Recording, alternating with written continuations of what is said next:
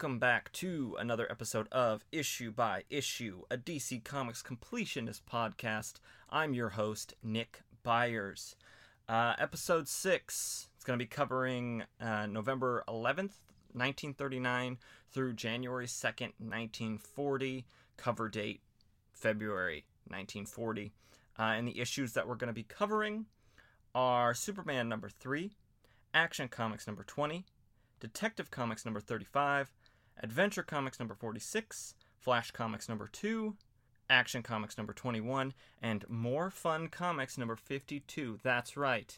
After a one-episode dip into More Fun Comics with the last issue of Dr. Occult for decades, we're going to be dipping back in with a little ghost, little spooky Vengeance of God. God's Wrath. But we'll get to that one at the end, obviously. It's a nice little finale, little closer. But let's set the scene for when these comics were being released. November 21st, 1939, the British government declared a blockade of German exports in reprisal for numerous incidents at sea. At this point, the German U-boats, submarines, were, sinking so many different British ships that were carrying munitions, regular non-war related material to other places, similar to how the Lusitania was sunk during World War I and other, non-war based sea traffic was hindered by German U-boat activity. This time they are blockading Germany's coastline in order to stop this from happening as much and have a more control over the U-boats and their effectiveness in the war. November 26th, the shelling of Manila, not Manila in the Philippines, but Manila in Russia, in the Soviet Union. So this is actually a false flag operation that the Soviet Union Red Army did. It shelled its own village, its own Russian village of Manila, and then claimed that the fire actually originated from Finland, and they used this as a casus belli, which is, basically a reason for war. And this began what's known as the Winter War, or the First Russo-Finnish War. About, 4 days later, on December 1st, the Soviet Union created the Finnish Democratic Republic, a puppet state operating in Soviet-occupied parts of Finland. This is very similar to Vichy France, which is a government that was friendly to the Nazis, which we'll get to later as the war progresses and France's regular government falls to Nazi occupation. December 15th, the epic historical romance film Gone with the Wind, starring Vivien Leigh, Clark Gable, Olivia de Havilland, and Leslie Howard, premiered at Loew's Grand Theater in Atlanta. It's based on Margaret Mitchell's best-selling novel of 1963 of the same name. It's the longest American film made up to this point. It's almost 4 hours long. I remember my mom would just pick a random Saturday, and she would spend like a good portion of the afternoon just watching this thing, because it takes, you got to set time aside in order to watch this thing. It is very, very long. Came on 2 VHS tapes, because that's how long it was. December 27th, the Erzincan earthquake shakes eastern Turkey with a maximum Mercalli intensity of extreme. It's a 7.8. More than 32,000 people were killed and about 100,000 were injured. Now, the Mercalli intensity is a different way to measure earthquakes. It's more about feel and less about just like a number, like on the Richter scale. So extreme, like you can feel it extremely, like it goes all the way down to not felt at all. So that's just the way that is measured. January 2nd, the Irish government introduced emergency powers to incarcerate members of the Irish Republican Army without trial, the IRA. This is the very famous fight that the IRA does against the British government and the Irish government in Northern Ireland and Ireland in general. That it caused a lot of deaths and is still felt today in parts of Ireland and the United Kingdom. Also on January 2nd, Adolf Hitler's traditional New Year's reception of the diplomatic corps in the Reich Chancellery was canceled due to the war. Obviously, don't really need a diplomatic corps when not literally every country, Nick, that's hyperbole. Most of the countries on Earth do not like you. Didn't feel the need, didn't want it, and Adolf Hitler hates giving speeches. So he's just like, I don't want to do it. So yeah, that's what's happening around the time that these issues are being published. Now let's get into the good stuff. And the first issue in our good stuff is Superman number 3, released November 15th, 1939, with a cover date of winter 1940, as it is a quarterly release rather than a monthly one, as all of our other issues are. No debuts in this one. It is one of those early Supermans where a few of the stories are reprints of Action Comics stories, so we won't be covering those. I'll mention what they are. It is the Valley Ho Dam breaking story, and the fake manager of Superman who is selling the rights to Superman's image and stuff for advertising that we've covered in previous episodes. So no need to rehash what has already been hashed. I should mention, obviously, the authors of this issue of Superman and the stories in it are Jerry Siegel and Joe Shuster, of course, but also Dennis Neville. I believe he is the artist for the newspaper strip stories that were being printed in the newspapers before they were being printed in the Superman anthology issues. So let's get into the first story, which has Superman dealing with an orphanage. And this is a whopping 24-page long story, which is like as long as modern day comics are today, which makes me wonder, how were they printed in newspapers? Were they printed a page at a time, like a page every day? Or because like 24 pages of panels, that would take up a lot of space in a newspaper. That is something that I, as the host of this show, should look into. I think I will be doing that for the next time this comes up. Although after this, it'll be all original stories rather than reprints from the newspaper and Action Comics. So, the first story, we open up on a small boy.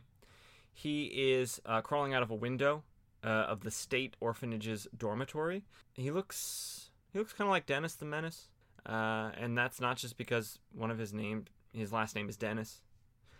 He looks like Dennis the Menace, and also Tintin, like a combo of Tintin and Dennis the Menace. And he is escaping. He's got a little hobo bindle, and he's running away because he doesn't like to be in the orphanage. We then see him a couple days later, and he is walking on the train tracks, which is dangerous. Don't do that. And he collapses from hunger. Luckily, a nerdy-looking man named Clark Kent was walking in the countryside, as he is wont to do, and sees the boy collapsed on the railroad tracks. He, of course, is secretly Superman, so he takes off his suit and underneath his Superman costume, and he races an oncoming train. The boy must have been really, really far away, because he is running for quite a few panels, so that's interesting. He gets to the boy in time and jumps over the train rather than doing what he will do in the future, which is just stopping dead in his tracks and destroying the train. So he doesn't like to destroy property. He says that in this issue, even though we know he loves to destroy property. Everyone on the train is just amazed with the skill of the save, and we jump sort of through time and distance to when the boy is waking up, and Clark Kent has put back on his clothes and is Clark Kent again rather than Superman. The boy informs him that he hasn't eaten in 2 days. So they go to a lunch spot. It says lunch on the window, so we know it's the middle of the day and they're eating lunch. The boy looks like he's eating an entire plate of mashed potatoes and also has a plate of pancakes. That's a lot of carbs. Maybe want to have a better rounded diet. Clark wants to ask him a few questions, but the boy wants to leave. He wants to get out of there. He says, "Thanks for the food, and I'm going to leave now." Clark says, "Hey, what's your name?" He says, Frankie Dennis, and he's asking him where he lives, and the boy gets really sort of defensive and says, "I don't got a home. Would you call a home a place where the superintendent beats and starves and slave drives you home?" And he doesn't want to go back. He won't go back to the state orphanage. Clark is suspicious of this. He's like, well, why not? In his mind, he says there might be a story here. He asks Frankie what they do to him at the orphanage. They get food not fit to eat. They get hired out for hard labor. They get beaten. They have to scrub the floors for hours and hours. And Clark doesn't like that. He says this is a nasty state of affairs. But he's not sure whether or not Frankie's telling the truth. Because, kids are kids, and they'll make up stories. But Frankie swears that he is telling the truth. So Clark has an idea. He wants Frankie to go back to the orphanage to be an inside man and give Clark the scoop, the skinny, if you will, about what's going on in the orphanage. Frankie is terrified of doing that. Obviously, it's a very, very traumatic situation in the orphanage, and if I was him, I wouldn't want to go back. I agree with him. It's not a place that I would want to go ever again if I was beaten and put into hard labor against my will. But Clark kind of, I guess, doesn't guilt him into it, but helps him to see that what he's doing is for the greater good. He doesn't want to abandon his friends in the orphanage and, just for his freedom. So he agrees, and he gets sent back to the orphanage, and we cut to the orphanage, and Clark is there with Frankie, and they open the door, and the superintendent comes out, Mr. Lyman, and he's about to smack Frankie right across the face, calls him a blasted little runaway. But Clark's there, and he says, "Take your hands off that boy." First Lyman is all like, "Hey, who are you to tell me what to do?" But then Clark is like, "I'm Reporter Kent." And Lyman quickly, changes his tune because it's like, oh gosh, this guy could ruin me if he writes a story about it. And he brushes it off as it being like he's just not happy that he ran away and that his kindness is repaid with running away. He doesn't like that. He says he loves his little charges, but he was worried to death when Frankie ran away. Clark pretends to believe him. So then Clark leaves, and Frankie, is back undercover. He's a secret double agent. Clark leaves kind of on the fence about whether or not Frankie was lying, but he also doesn't think that Lyman is a very good guy. So he's leaning towards more that Frankie's telling the truth. Lyman is kind of interrogating Frankie, tell me what you told to that reporter, or, quote, "I'll smash that pasty face of yours." This is a kid, dude. You are, 4 times his size and weight. Just calm down. Frankie, says he didn't tell him anything. Obviously that's not true, but he's a double agent now, so he can lie. It's fine. We now go back to Clark at the Daily Star. He's trying to get Lois to go on a date with him as per usual. She says, not interested. And then he says, "Oh, come on, I'm not Poison Ivy." And for a second I thought, whoa, wait a minute. But I forgot that Poison Ivy is also just a regular plant that exists in real life. I forgot that. But yeah, he's not referencing Poison Ivy. It is going to be a while until she comes around. Lois lets him have it. Says, for once and all, will you please let it register in that thick dome of yours that I dislike you heartily. Dislike you heartily. Ooh, it stings so badly. Then the editor-in-chief, George Taylor, wants to see Clark. He's got an assignment for him, and this is one of the times in this where you can tell that it was written way earlier than where we actually are in, say, Action Comics and stuff, because Superman is just referred to as an unknown man. So because George says, that spectacular rescue by an unknown man of the runaway from the state orphanage. How do they know that? How do they know that? How does George know that he was a runaway from the state orphanage? How does he know that? That is weird. That didn't click when I read it the first time. That is weird that he knows that. Okay. But he wants to put Clark on that story. And Clark also says, you know what? I've got a hunch about the conditions at that institution. I want to check it out. Can you have Lois come with me to help me cover it? And George, being a pushover and just letting Clark do whatever he wants, says, sounds swell. And Clark is thinking in his mind, what a break. Ho ho. She'll have to bear my company now, whether she wants to or not. Hey, Clark. She doesn't like you. Playing hard to get is not a thing. Unless it is. But most of the time, it's not a thing. If a woman tells you she doesn't like you, she doesn't like you. Don't force her to have to hang out with you through a fake, need at your job. It's pretty scummy. So him and Lois have to work together. And in a panel, Lois says, "I'm going with you only because I'm forced to, and don't you forget it." And then Clark says, "What difference does that make as long as we're alone?" Clark, that's really, really scummy. And it skeeves me out that you're saying these things to Lois. But as they are on their way to get a cab or something to go to the orphanage, they are kind of met by some other reporters from rival papers. And this part is so weird. It feels a lot like filler. They're just like, "Hey, got any stories? Got any stories? Go find your own, you lazy piles." Like, Clark is the only reporter who can find a story, so you just gotta, like, latch on to him? Like, go do your job, my guy. Ugh. So, Clark says, nah, it's just, nothing. And they get in a cab, and they drive away, and they're like, we got rid of him. Just kidding, they're in another cab right behind you.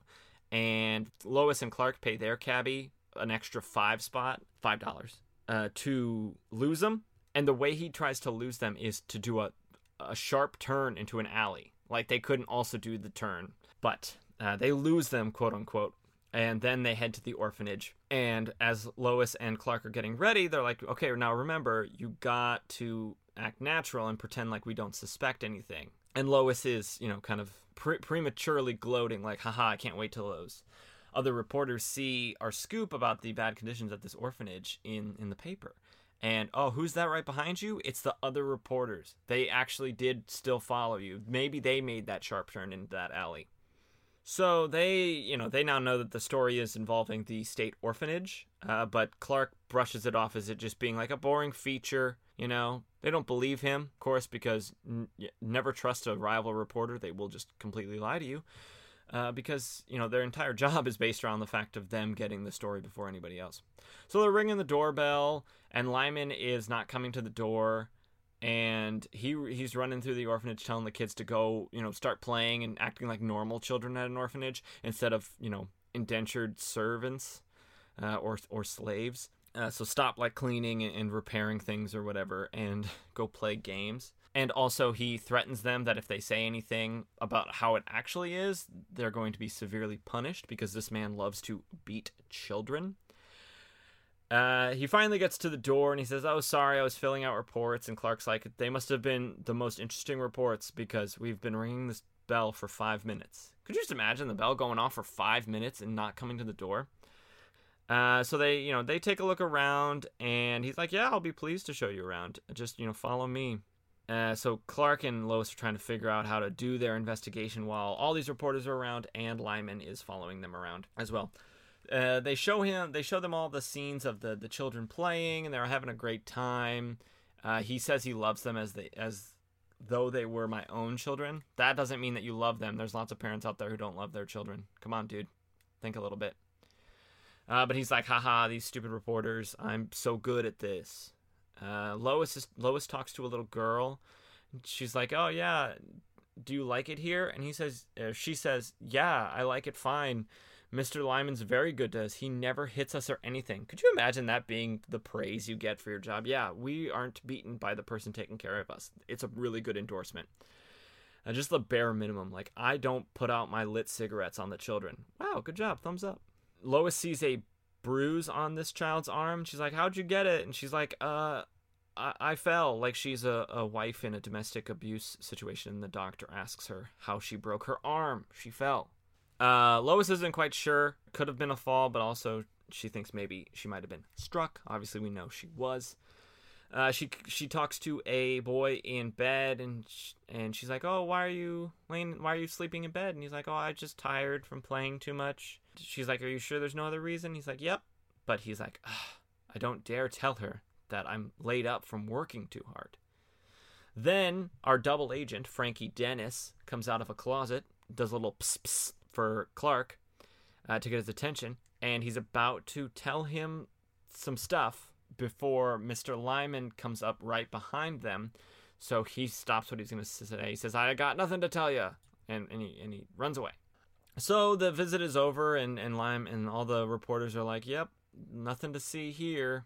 But Clark's still wondering about Frankie. And then as they're leaving, the other reporters are like, "Yeah, this was a really boring thing, Clark. There was nothing." And he's like, "Yeah, that's what I told you. It's just a mediocre feature story." Then we see inside the orphanage after the reporters are gone, and Lyman is dragging Frankie by his sweater and locks him in the attic until he, quote-unquote, learns to keep that trap of yours shut. He's very mean to the kids, if you haven't noticed. So back at the Daily Star, Clark and Lois are in Taylor's office, and they're like, sorry, Taylor, didn't dig up any info at the orphanage. And Taylor, finally growing a backbone, says, you didn't? Then from now on, keep your hunches to yourself. So, good job, George. Finally standing up to your reporters instead of just letting them do whatever they want. So back at the orphanage, Lyman's back to his slave-driving ways, just kind of yelling at the kids to work better and work harder. He's having the kids do what looks like either construction work or chopping firewood. I don't think that, 7-year-olds or however old they are, they can't be older than 10. I don't know if I would be allowing them to use an axe. I just feel like you're more at risk of one of them chopping off a foot or hitting someone with an axe on accident. So he's laughing, thinking that he fooled those stupid reporters. But Clark has now turned into Superman, so he's about to get it. And he jumps away to the orphanage. And he's hiding outside the window like he does, like a creepy guy all the time. He's poking his little head around. And he sees Lyman reading over his financial books, which we all do from time to time. We love to look at our finances. Lyman is gloating about all the money he's making from grafting the books, or cooking the books, basically. And we cut to Lois, and she is in her nightgown, and she cannot sleep because she is just racked with worry about the kids at the orphanage. Meanwhile, Frankie is in the attic, and he is pounding on the door. He's saying, let me out. You gotta let me out, please. And he, picks up a chair and, starts beating it against the wall. And Lyman gets up and he says, I'll fix him. So while he's gone, Superman sneaks in through the window and he's reading the books, and he steals the books and goes over to the Star Groceries Company because that's where Lyman purchases his food. So he's going to compare the finances of the grocery store and Lyman to see, if there's any discrepancies. Meanwhile, Lois is, she's put on her clothes and her coat and her hat, and she's heading off to the orphanage because she's still not sure. And Lyman has got a whip and is going to start whipping Frankie. Meanwhile, Superman, is at the Star Grocery Company. He goes in through the skylight, doesn't break it, just opens it nicely. But then he does have to break the drawer of the filing cabinet, and he says, I dislike wrecking their equipment, but it's necessary. Don't lie, Superman. I know this is written way previously, so because he breaks a lot of stuff, as we know, it's his third favorite thing to do, is wreck property of any kind. No discrimination of what kind of property.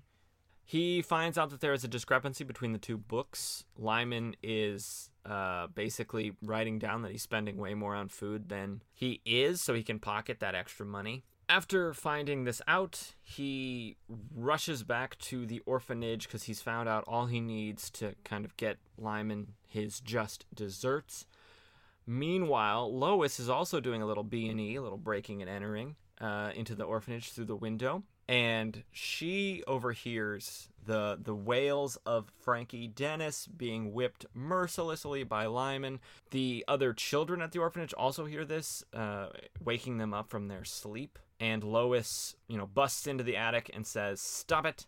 Lyman is angry. He pushes her out of the way and locks her in the attic with Frankie and says, you'll never print that story. I'll kill you first. Which, he's already beating children and stealing money, so I guess murder's not that much worse. Obviously beating children is worse than stealing money, but he's doing both, so added together, it's bad. And then murder is, just a little step up. So luckily he's saved up enough cash for a quick getaway, so he's going to light the orphanage on fire, killing everybody, and making his escape. Burning evidence, evidence being Lois and Frankie, even though the other children are allowed to escape because they run out into the cold night. The smoke is filling up the attic, and Lyman is rushing to his car. Superman returns to the scene and picks up Lyman's car and takes off the back wheels. Just the back wheels. Must be a rear-wheel drive vehicle. Although, although a front-wheel drive vehicle probably wouldn't drive that well with only the front ones too, so it doesn't really matter. As long as you remove 2 of the wheels, you should be good in stopping any car. And you can take that to the bank. That's true.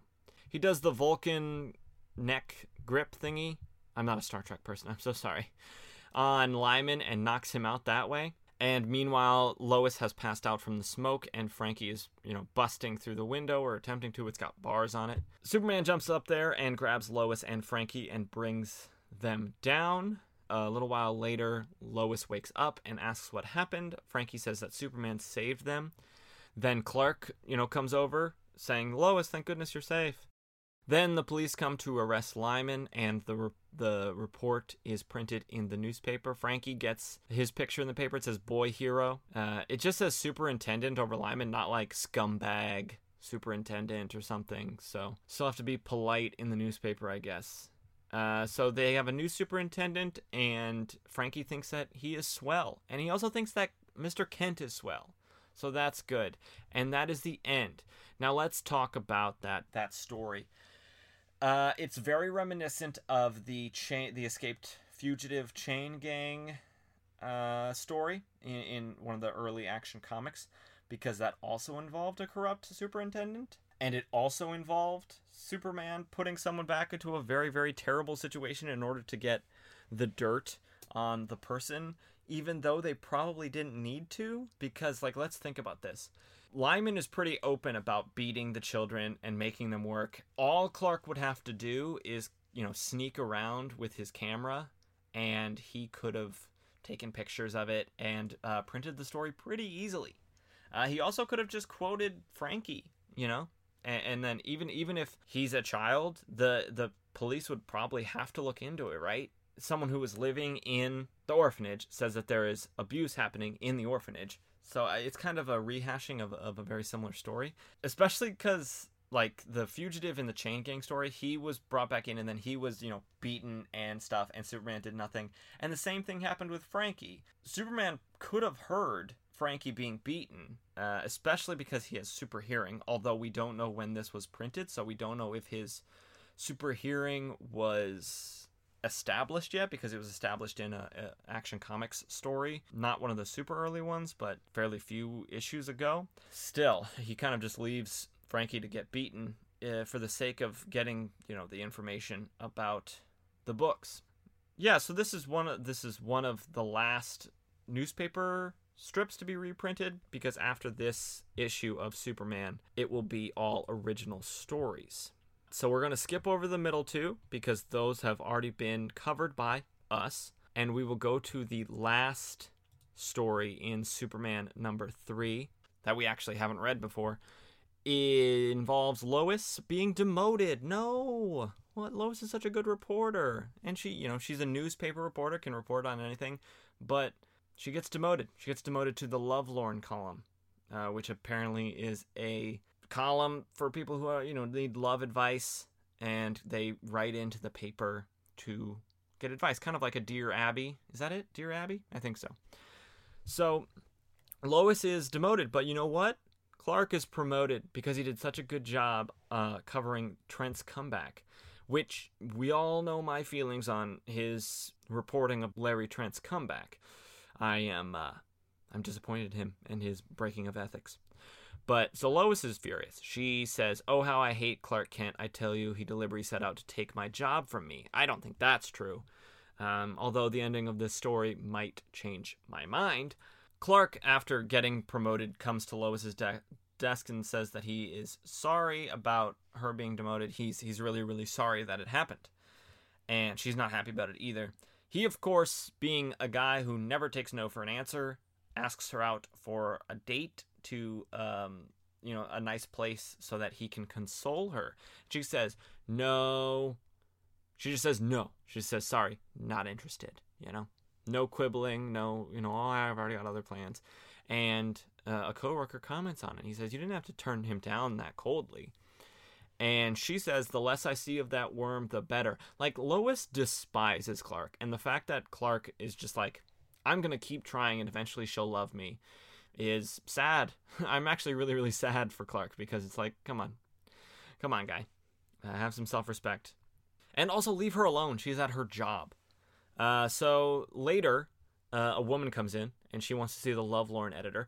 I didn't think that this is typically how it happened. Like, a person came in and talked to the reporter. I thought they sent it in letters, but this lady came in personally, and she says that she's desperate, and this is her last resort. So she has a husband, good for her, named Lou Frawley, and they got along great until he started hanging out with a tough bunch at Joe's Joint. Ugh, a place like Joe's Joint, you know it's just going to be a tough crowd. For some reason, they show a photo of him. He looks like a guy. He's wearing a suit with a tie. Pinstripe. Looks like pinstripe suit. And also, she thinks that he has gotten into being a smuggler. He thinks those people he hangs out with are smugglers. And also now, when he comes home, when he rarely comes home, he beats her. So domestic violence, smuggling, and hanging out with a tough crowd. Wow. The trifecta. Why, has she gone to the police is my question. Although women don't have a lot of rights still in 1939, so I don't know what her recourse would be for going to the police about domestic violence. So Lois thinks that this is a good opportunity for her to get her regular news reporting job back. So Lois now changed her mind and wants to go out with Clark tonight, obviously for cover. And when they get into the cab, she asks if she can pick where to go, and he says, yeah, go right ahead. They go to Joe's Joint, coincidentally. What a weird coincidence. While in there, Clark and her are dancing, and she sees Lou Frawley and winks at him without Clark seeing in order to get his attention. So Lou, being the kind of meathead that he is, he sees a pretty lady wink at him, and he's like, all right, she wants me. So he goes up there and asks to cut in. This must be a sort of quirk of old-timey, social activities, because Clark refers to something as a cut-in dance, which must be like certain dances you're allowed to ask people to cut in, which is a weird thing to do. I guess dancing is just an activity back then. It doesn't mean as much as I guess it does today.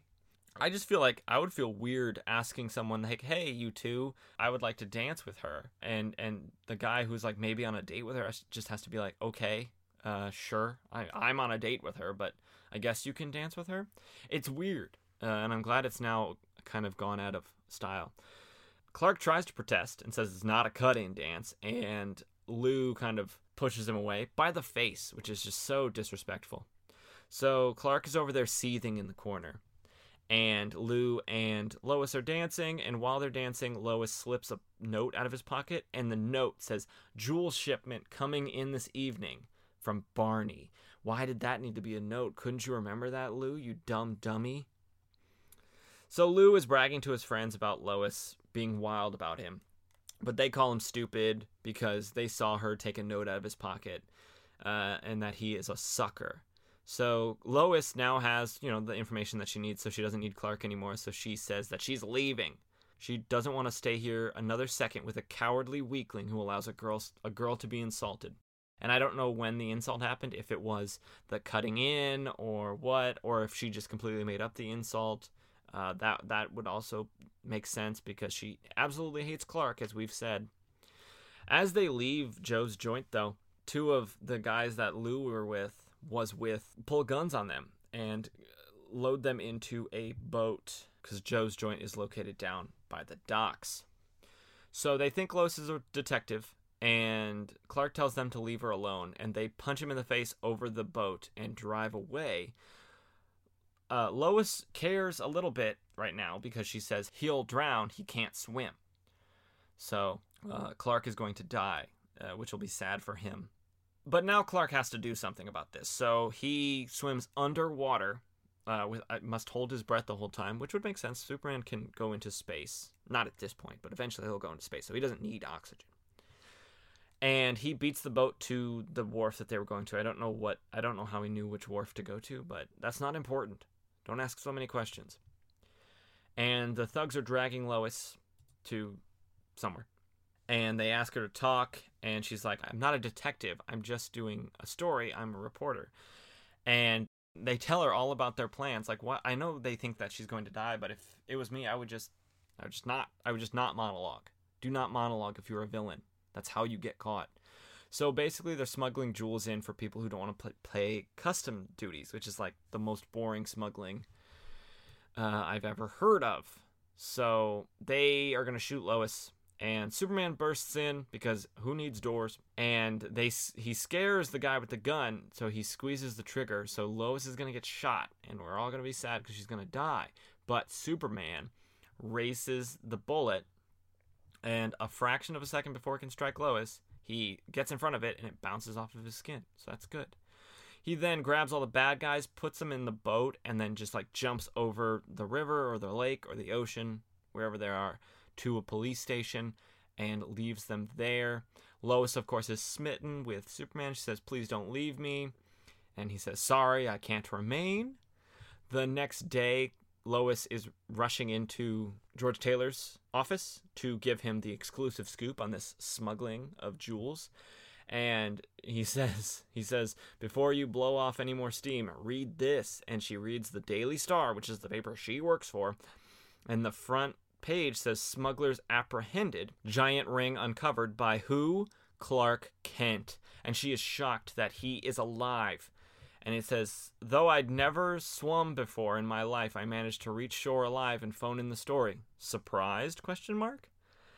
And that's the end. I know that Lois hates Clark, and if someone annoyed me every day at work, asking me on dates that I didn't want to go on, and I continued to tell them no, and they still did it, and I despised their very being, I guess I wouldn't really care or call in the police or the ambulance or the Coast Guard if they were drowning.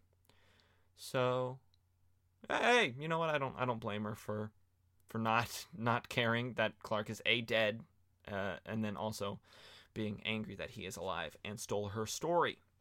But that is the end of Superman number 3. So let's move on. And we'll be moving on to a different issue, but not a different character, because the next issue we are covering is Action Comics number 20, released December 1st, 1939, with a cover date of January 1940. You know the drill. Superman, Zatara. Let's get into the Superman story. So this Superman story involves a little bit of a location shoot, if you will. Once we get into the story, you'll understand why that's funny. When we first join Superman in this issue, he is holding up a beam. He's holding up a bridge, a rail bridge that is crumbling as a train is about to go over it. So he's holding it up, a classic Superman thing to do, hold up a bridge as the train goes over, and then he jumps away. He dons his Clark Kent disguise, or is Superman the disguise? You be the judge. And heads back to the office. He talks with George Taylor, and he is telling George that he was promised that he could go on vacation after he got his next big scoop, and his big scoop was the train bridge incident that he just stopped. And George Taylor says, "Yes, you can go on vacation, but you have to mix a little business with your pleasure because you have to go to Hollywood and get some movie news," which begs the question, what kind of reporter is Clark Kent? He covers literally everything on the face of the earth. We're talking sports. We're talking current events. We're talking governmental stuff. And now he's an entertainment reporter? Come on. This just seems like a weird use of Clark's talents. But whatever. He is on his way. So he gets on a train, and 2 days later he is in Hollywood. And he goes to Colossal Film Studios, and using his press credentials gets inside, and he is on a tour to where they are filming a scene with Dolores Winters. She is a fake person, not a real actress. From our time, or reality, and she is filming a scene, and Clark, using his telescopic vision, sees an assassin who is intending to shoot Dolores Winter with a handgun, with a pistol, a revolver. He pulls a rope, and the would-be assassin, falls off of the sort of risers that he is on and onto the floor, and he is captured by guards of the studio and taken away, presumably to jail, because you can't attempt to shoot somebody. Dolores is thankful to Clark for saving her life, so she says, "How can I thank you?" This would be an opportunity for a romantic subplot, if that's what this was, but Clark's all business because he only has eyes for Lois. And he says, I'd love to interview you because I'm a newspaper reporter. And she says, that's great. Come by tomorrow night and we can do an interview. So the next night, Clark goes to Dolores Winters' home, and her butler says that Clark can't come in. She's not seeing anyone, not even this reporter. And Clark tries to explain the situation, like, you don't understand. She said that she could do an interview tonight, and the guy won't let him in. And Dolores comes over and is like, what's going on? And her butler, whatever, says that this guy, Clark Kent, insists that he has an appointment. And, Clark's thinking, all right, this is going to set it all straight. And she says, I'm not the slightest bit interested in being interviewed. And so, good evening. So Clark goes back to his hotel room, and he's just so confused. He's like, I saved her life, and then she slams the door in my face. So the next morning, Clark is walking in Hollywood. Maybe he's going to the La Brea tar pits to see some mammoth bones in tar. And he sees a little newsy boy, and the little newsy boy is saying, extra, extra, Dolores Winters to retire from screen. And Clark's like, I gotta see that paper. So he reads the paper, reads the article, and finds out that she is throwing a big farewell party on her yacht, which is called the Sea Serpent. Clark says, the heck with her, she's giving all these mixed signals, hot, cold, hot, cold. I'm just going to forget she ever existed. Which fair, Hollywood will too once she, retires. That is the curse of working in the entertainment industry. It's what have you done for me lately?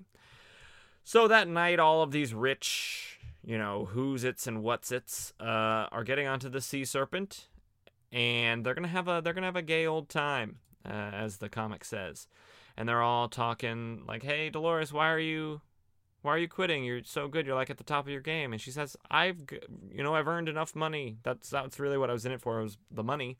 And now that I have enough of the money, I'm just going to relax. Which, hey, I get it, just make enough to live a comfortable life for the rest of your life and just hang, read books. The television and movie industries, the movie industry is at the top of its game right now. You're going to see a ton of great movies. Casablanca hasn't even come out yet at this point. You're in for a world of wonderful tales and surprises. So the party is getting crazy. Everyone is getting popped on, bourbon, the most American of liquors. That's true. Bourbon has to be made in America, just so everyone is aware. Otherwise, it's just American-style whiskey. So, a little tidbit for you.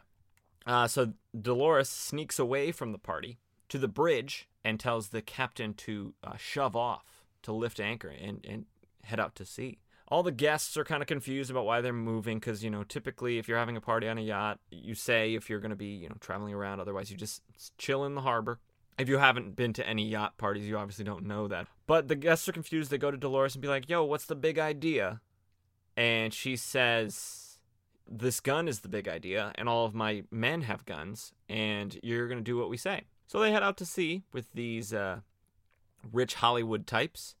One tries to get a little bit brave, and Dolores shoots him right in the chest. He's dead, I believe. They don't say, but I'm assuming he's dead. The next day, the headlines are all about this shipload of celebrities that have vanished. And we see Dolores, and she is in the radio room of her yacht, and she's about to send out a little address that says, "Attention world, Dolores Winters broadcasting from the Sea Serpent. On board my vessel I hold captive some of the wealthiest people alive, and if their relatives wish to see them again, they'll have to pay plenty." We then cut to Clark Kent, and he is reading the newspaper article about said announcement, and it says that she's asking for $5 million for the return of all of these people. I honestly think she could get more. Like, there were a lot of people on that boat, and they're all very rich. Like I said, the movie industry is in its golden age, so everyone's making a lot of cash, and she probably could have gotten more. That's just my 2 cents though on the matter. So Clark heads back down to Colossal Film Studios because that is where the note saying where the ransom money should be delivered to is being sent to. So he's going to try to get in and try to get the scoop, and also to maybe use that to be Superman. He's also Superman if you forgot. This time his press credentials doesn't get him in because they've got it on lockdown in order to keep everybody safe and possibly catch whoever delivers the note.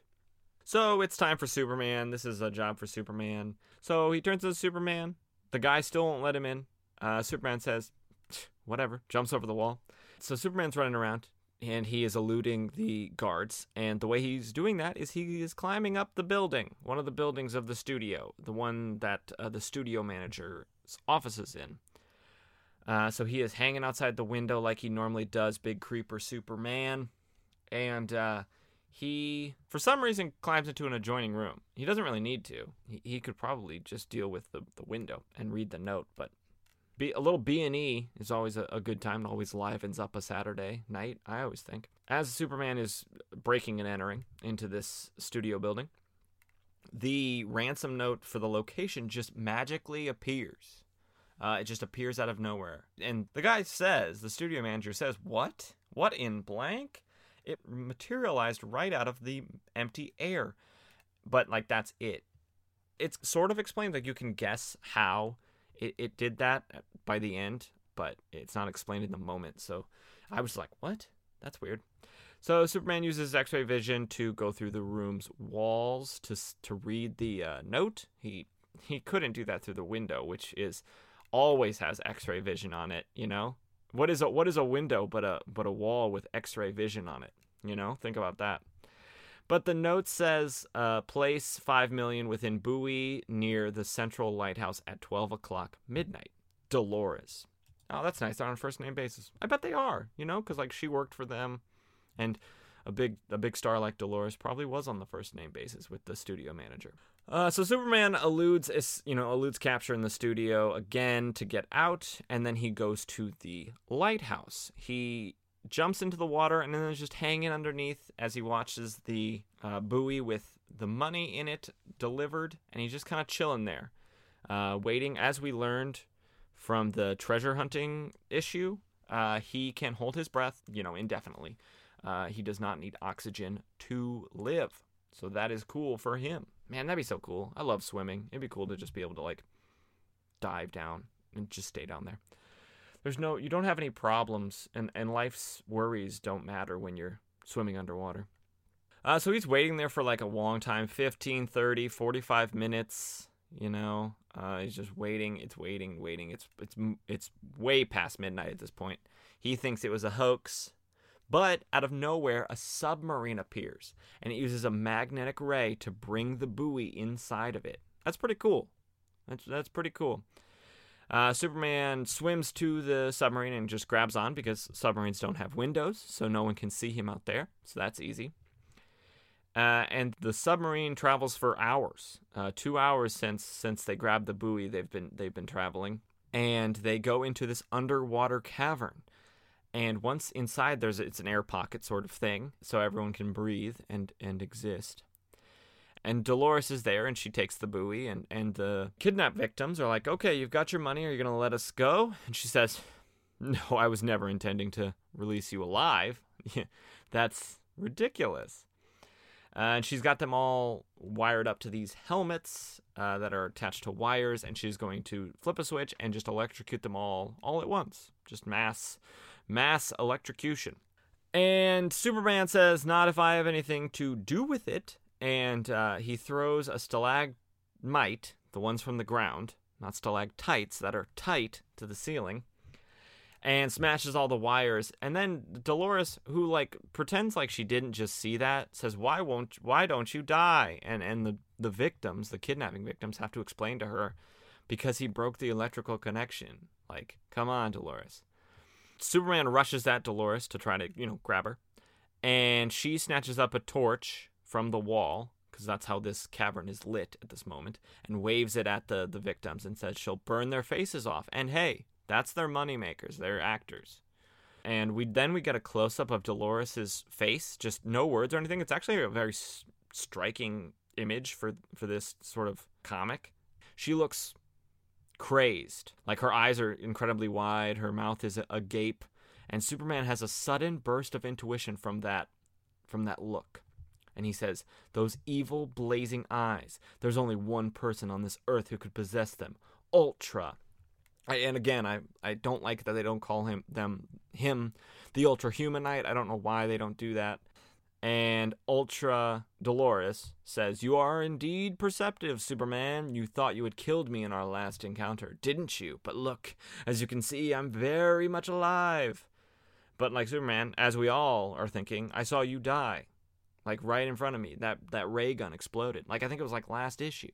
And Dolores Ultra explains that her assistants found her body, her original Ultra Humanite body, and used adrenaline, kind of like in Pulp Fiction. She doesn't reference Pulp Fiction because it'll be about 50-some or 40-some years until Pulp Fiction is released. And they use adrenaline, kind of big old needles, stuck it right in her Ultra Humanite chest, woke her up, but it was clear that her body was dying. And so they kidnapped Dolores Winter and took the Ultra Humanite's brain and put it into her young, vital body. And so Superman says it appears we're in a deadlock. It doesn't look like it from the panel. It looks like he has backed Dolores Ultra into a corner. But I guess, we are not seeing the whole picture there. But Dolores threatens to scorch the captives again. And Superman uses, I don't know if we should call this like a new power. I would say so. It's not like freeze breath or anything like that, but it is super breath. So he takes in a big lungful of air and blows out the torch. Which, I mean, a torch is pretty well lit, so obviously it can get blown out, but not like a candle, so that's pretty impressive. And Superman's like, "I'm going to end your, fiendish life of crime," and Dolores says, "You'll have to catch me first," and jumps into the water and swims away. Superman dives in after her, but cannot find her. And so Dolores Ultra has gotten away again, which, here's my problem with his plan to become Dolores Winter. She's incredibly recognizable. Like, why wouldn't he just pick some other young woman or man? Or, I mean, hey, be a woman if you want. But, like, why not pick another young person that isn't, like, the world's most famous movie star in this universe? It doesn't make any sense. Again, the Ultra Humanite, he's so very, very smart, but also just sometimes so dumb, as we've seen time and time again. So Superman says, "Here you go. You can take the submarine, kidnapping victims, and head back to Hollywood, to Los Angeles." And one of them says, "Wait, I'll give you a fortune if you'll star in movies," because Superman is historically depicted as a handsome man. And he says, "Sorry, not interested," and dives into the water and swims away. Because Superman isn't about that life. He's a reporter. He's about doing good. And he gets back to Metropolis and hands in the story to his editor. His editor is shocked that such a big event would happen while he took a vacation, and he just happened to be there. And we're all like, "Yep, I'm incredibly shocked that something good happened to Clark Kent for his career." And he's thinking about the Ultra Humanite, and he's thinking, did Ultra escape? I mean, yes, that was easy to answer. If so, will he continue his evil career? Yeah, Clark, probably. He's done it every single time he's escaped. Every time he foiled one of his plans and he escaped, he did another evil thing like next month. So he says, "Only the future can tell. Come back next time to find out." So that's the Superman story from Action Comics number 20. I thought it was really good, mostly because I did not see that coming. Like, I knew the Ultra Humanite came back from the dead, or wasn't ever actually dead, and I knew that he started doing this thing where he's basically like body swapping, and that's what eventually leads to him being the big white gorilla with the bandoliers that we all know. Not we all, that I know him as, but I forgot that it was Dolores Winter that he switched bodies into next. So I was actually very surprised. That was a pretty good reveal, very M. Night Shyamalan of him. But let's move on to the Zatara story of issue number 20. Oh, and I should say that Superman story was written by Jerry Siegel and Joe Shuster. So the old two mainstays of the Superman title. And this Zatara's title, which is called Zatara and the Moon Men, is written and drawn by Gardner F. Fox and Fred B. Gardenier. And it opens with a blurb: "During the summer of 1939, a great mist appeared and grew on various sea coasts all over the world. Men died by the thousands in cities and on sandy shores. Doesn't say anything about women, but I guess maybe women don't hang out at the docks at night, which is when the mist does its dastardly work, which is at night, because you just think it's like a fog or whatever, but it kills you, and everyone's confused. Hundreds die in Africa. The mist of death is what it's called in India and Europe, and it's not great. It's not a good thing that's happening, and no one knows what's wrong. And so the great powers of the world hold a meeting. They say it comes from the lower coast of India. I'm not sure why they don't go investigate that lower coast of India. It's like that scene from The Simpsons where they say, we've tried nothing and we're all out of ideas. That's kind of what this group of politicians is doing in this panel. So they say, you know what, we need to get Zatara. He saved the world from an icy death some months ago, so that's a little bit of reference of previous work. That's cool. And yes, they're like, yeah, get Zatara. So they go to the Explorers Club in London, because that's where Zatara's hanging out, because he's an explorer, I guess you could call him. He's a magician first, explorer second. And a newsboy gives him the message, and he gives him $5. So Zatara's on the task, and they go down to the wharf to investigate, him and Tong. And the mist is burning. The mist burns the skin, causing instant strangulation. So, it gets in your throat and burns your throat so bad that basically closes off your windpipe. That's pretty effective.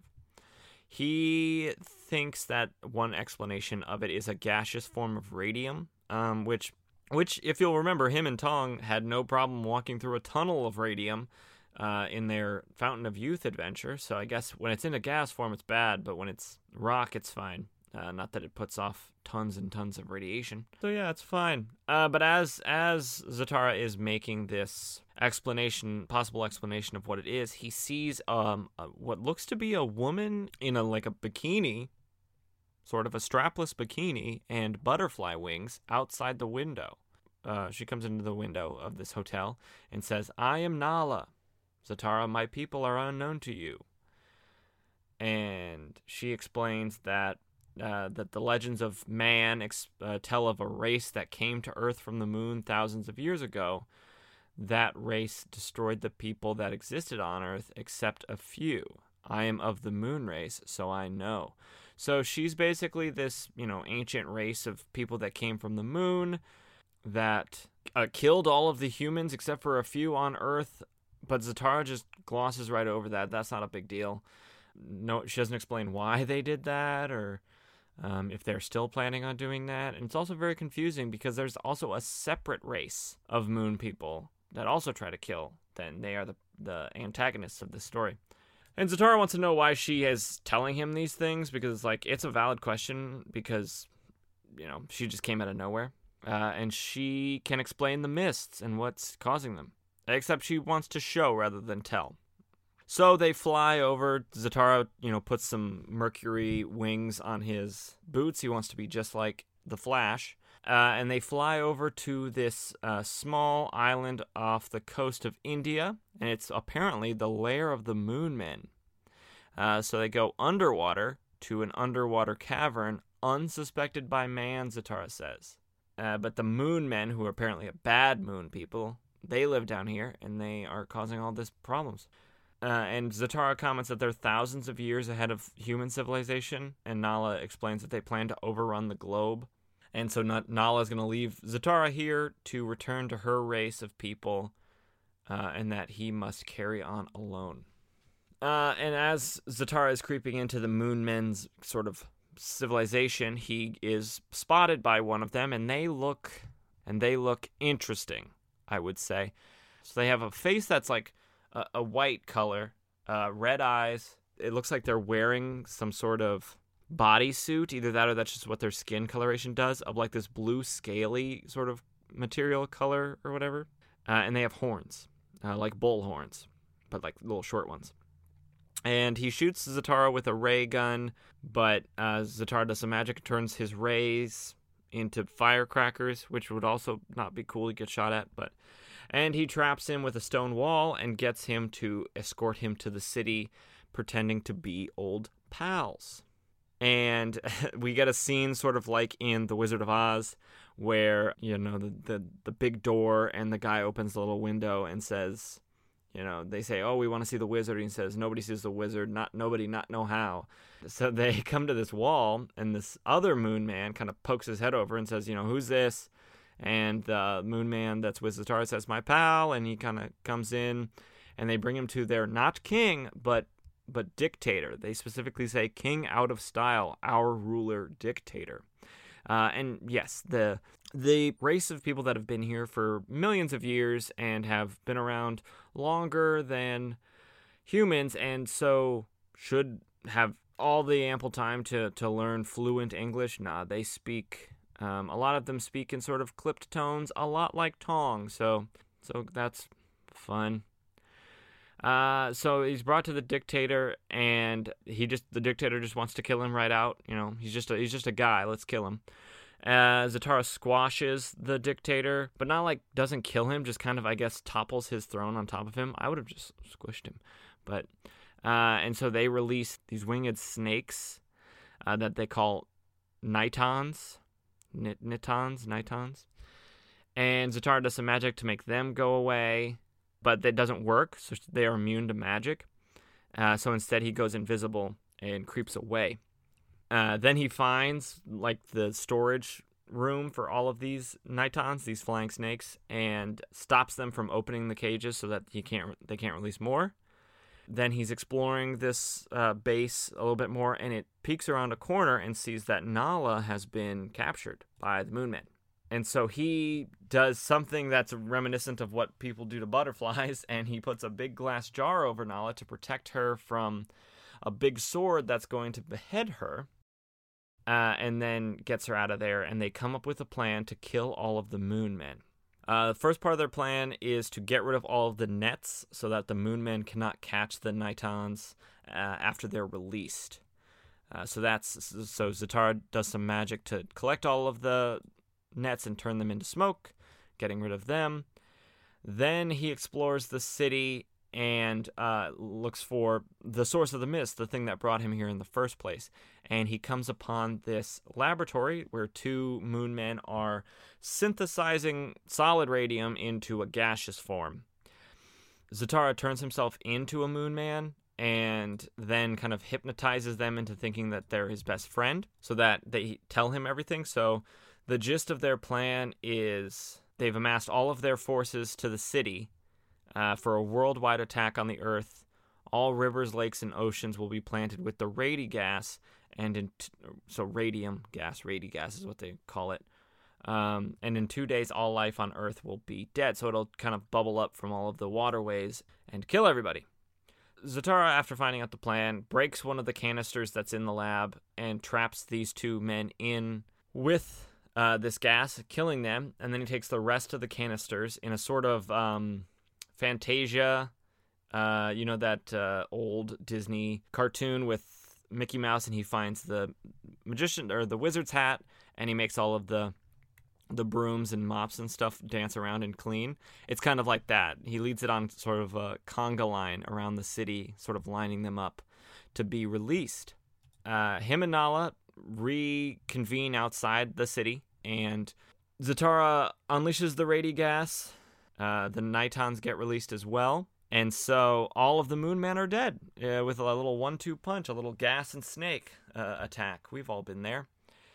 And so then, after that's resolved, Zatara is talking to Nala to wrap things up, and he says, "You haven't told me about yourself, Nala.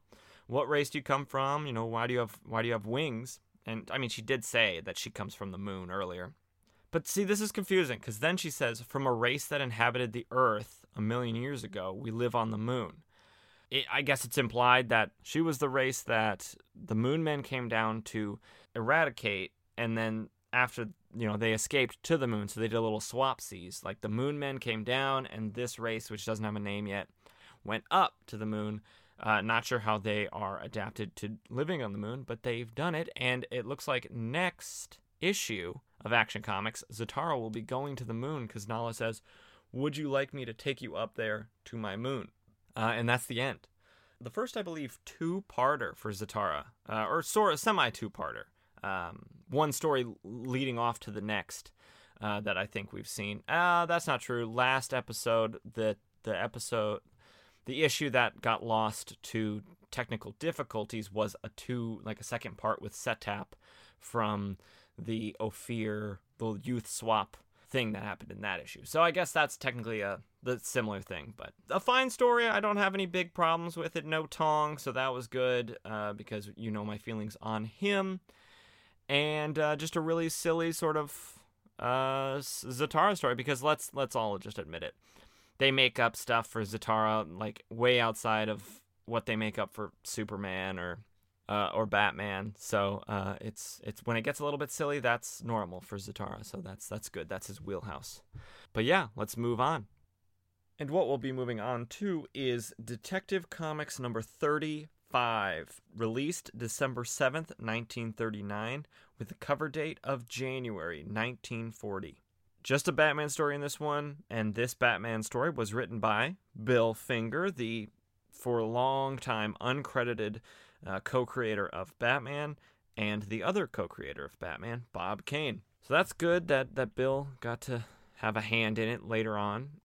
So I do have to do a little disclaimer. We all know what Batman looks like, and with my familiarity with the character, I completely did not notice that Batman got a redesign somewhere between, somewhere in the last few issues, because he no longer has the silly cowl where it's like really, really on the side of his head, like sort of like ears. It's now more the traditional straight up from sort of his temple area. It's still a little bit curved like bat ears, but it looks much more like what we think of as Batman today. It's, black with the blue accents, underwear on the outside, the gray. It's really nice look. There's actually a really good sort of close up on the very first page of this issue. Batman is holding a gun though, so that's a little bit that kind of Batman is still killing. He stops killing in the next few issues, I believe. It'll be a big event, and I'm sure they'll talk a lot about it. He's like, you know what? I actually don't like killing people. But let's get into it. Police Commissioner Gordon sits chatting with his friend Bruce Wayne, unaware that he is the Batman. And you know what? If someone ever narrates my life, I do just want them to do it like that. Like, oh, Bill sits with Nick Byers unknowing that he ate 5 pizzas yesterday. Something like that. Some secret that I have that my friend doesn't know about. I want the narrator to mention it just so the audience knows, like, dang, Nick has got a lot of secrets. But they are just having a chit-chat, and Commissioner Gordon is furious. He wants to catch the Batman. He's making the cops all look like idiots.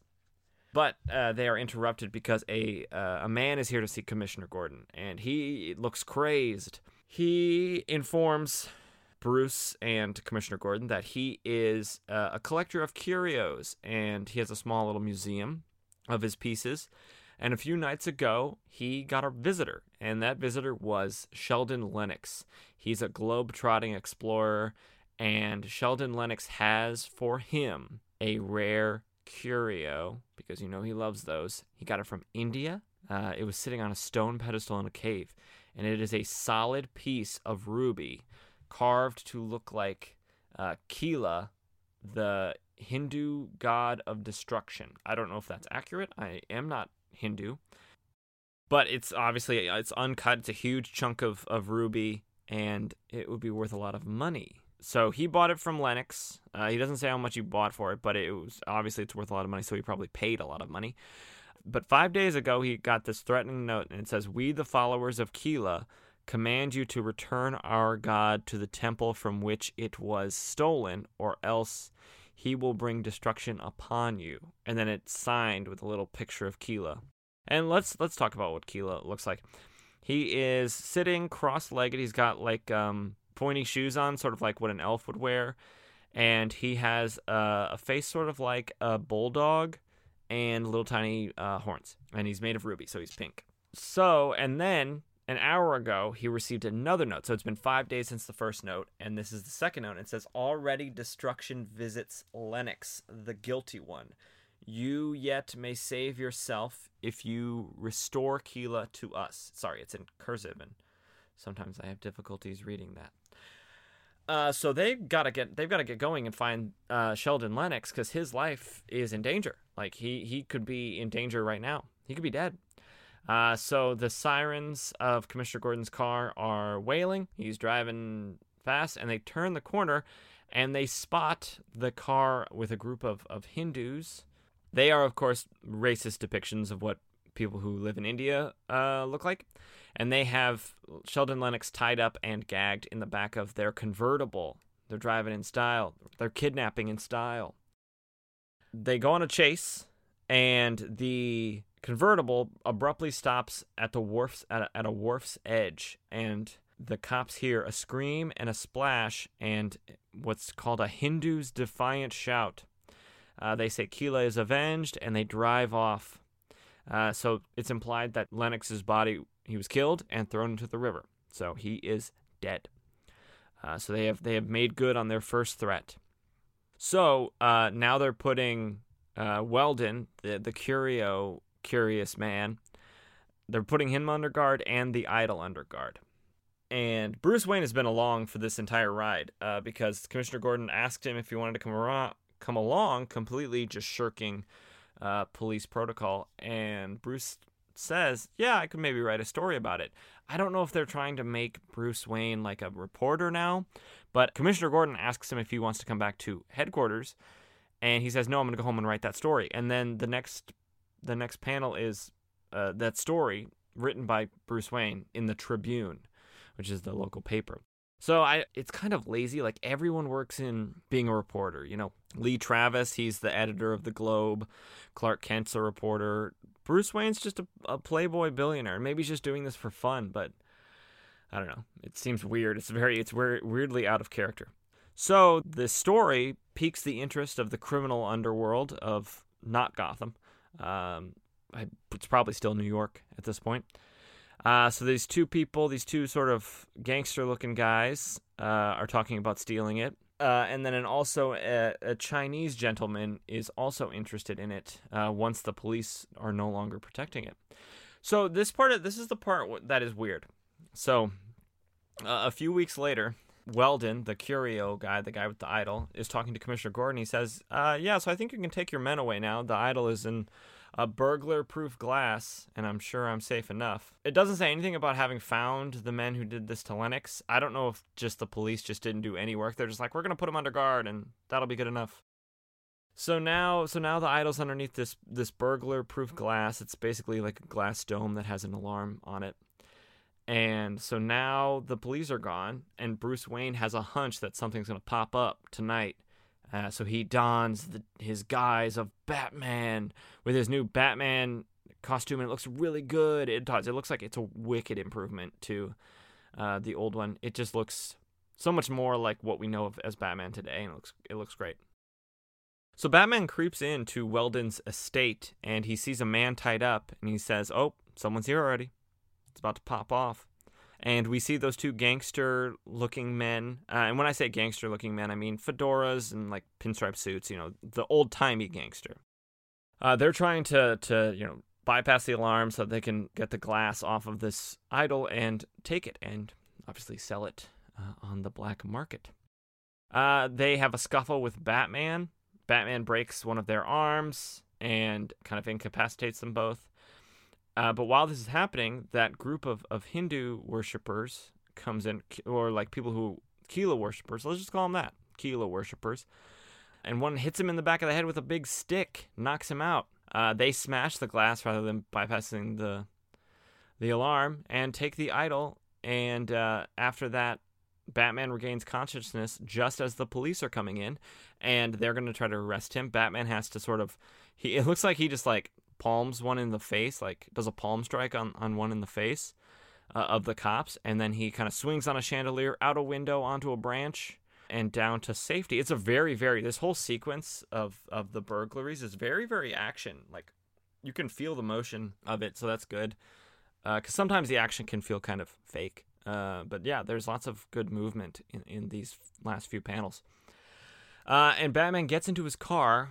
I'm sad that we don't have any mention of where the car was parked. How do we know it wasn't found by the police? Batman must have just got lucky. But I will say about his car, it is a different car. It's now the same color blue that Batman's accents are with his costume.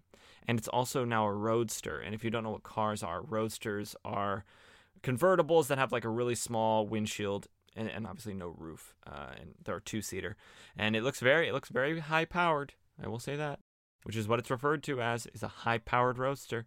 So he chases after the Kilo worshippers, and they head to Sin Fang Chinese and Oriental Curios. And I will say, the Chinese man that I said was interested in the idol, he was referenced as Sin Fang. So there's connection there. Batman watches unnoticed, and then he heads to a different part of Chinatown to talk to Wong, who is referred to as the unofficial mayor of Chinatown, a wise and honest man. So he talks to Wong, and Wong tells him that Sin Fang is likely going to be cutting it up and selling it for pieces, because Sin Fang deals in stolen goods. He's a fence, basically. Batman heads to Sin Fang's shop, and he just walks in right at the front door, because he's the Batman. He's not scared. And he says to Sin Fang he's come for the ruby idol, and he says, surely the great Sin Fang does not care to deal with stolen goods, because obviously if it was like common knowledge by like the average person that he dealt in stolen goods, that would not last long. The police would be there. Sin Fang lies and says that he didn't know it was stolen, and that his reputation would be ruined or would suffer if it was thought that he dealt in stolen goods. So he leads Batman to where the idol is. So they head to the back room, and this store is huge. Like, they go through so many different hallways and doors and stuff. And as they head through this door, these two men with large swords, one looks sort of like a katana, and the other one looks sort of like a big scimitar or a falchion. And they come at Batman. They attack him. He quickly disarms both of them and forces one to stab the other one through the chest. So I think that guy's probably dead.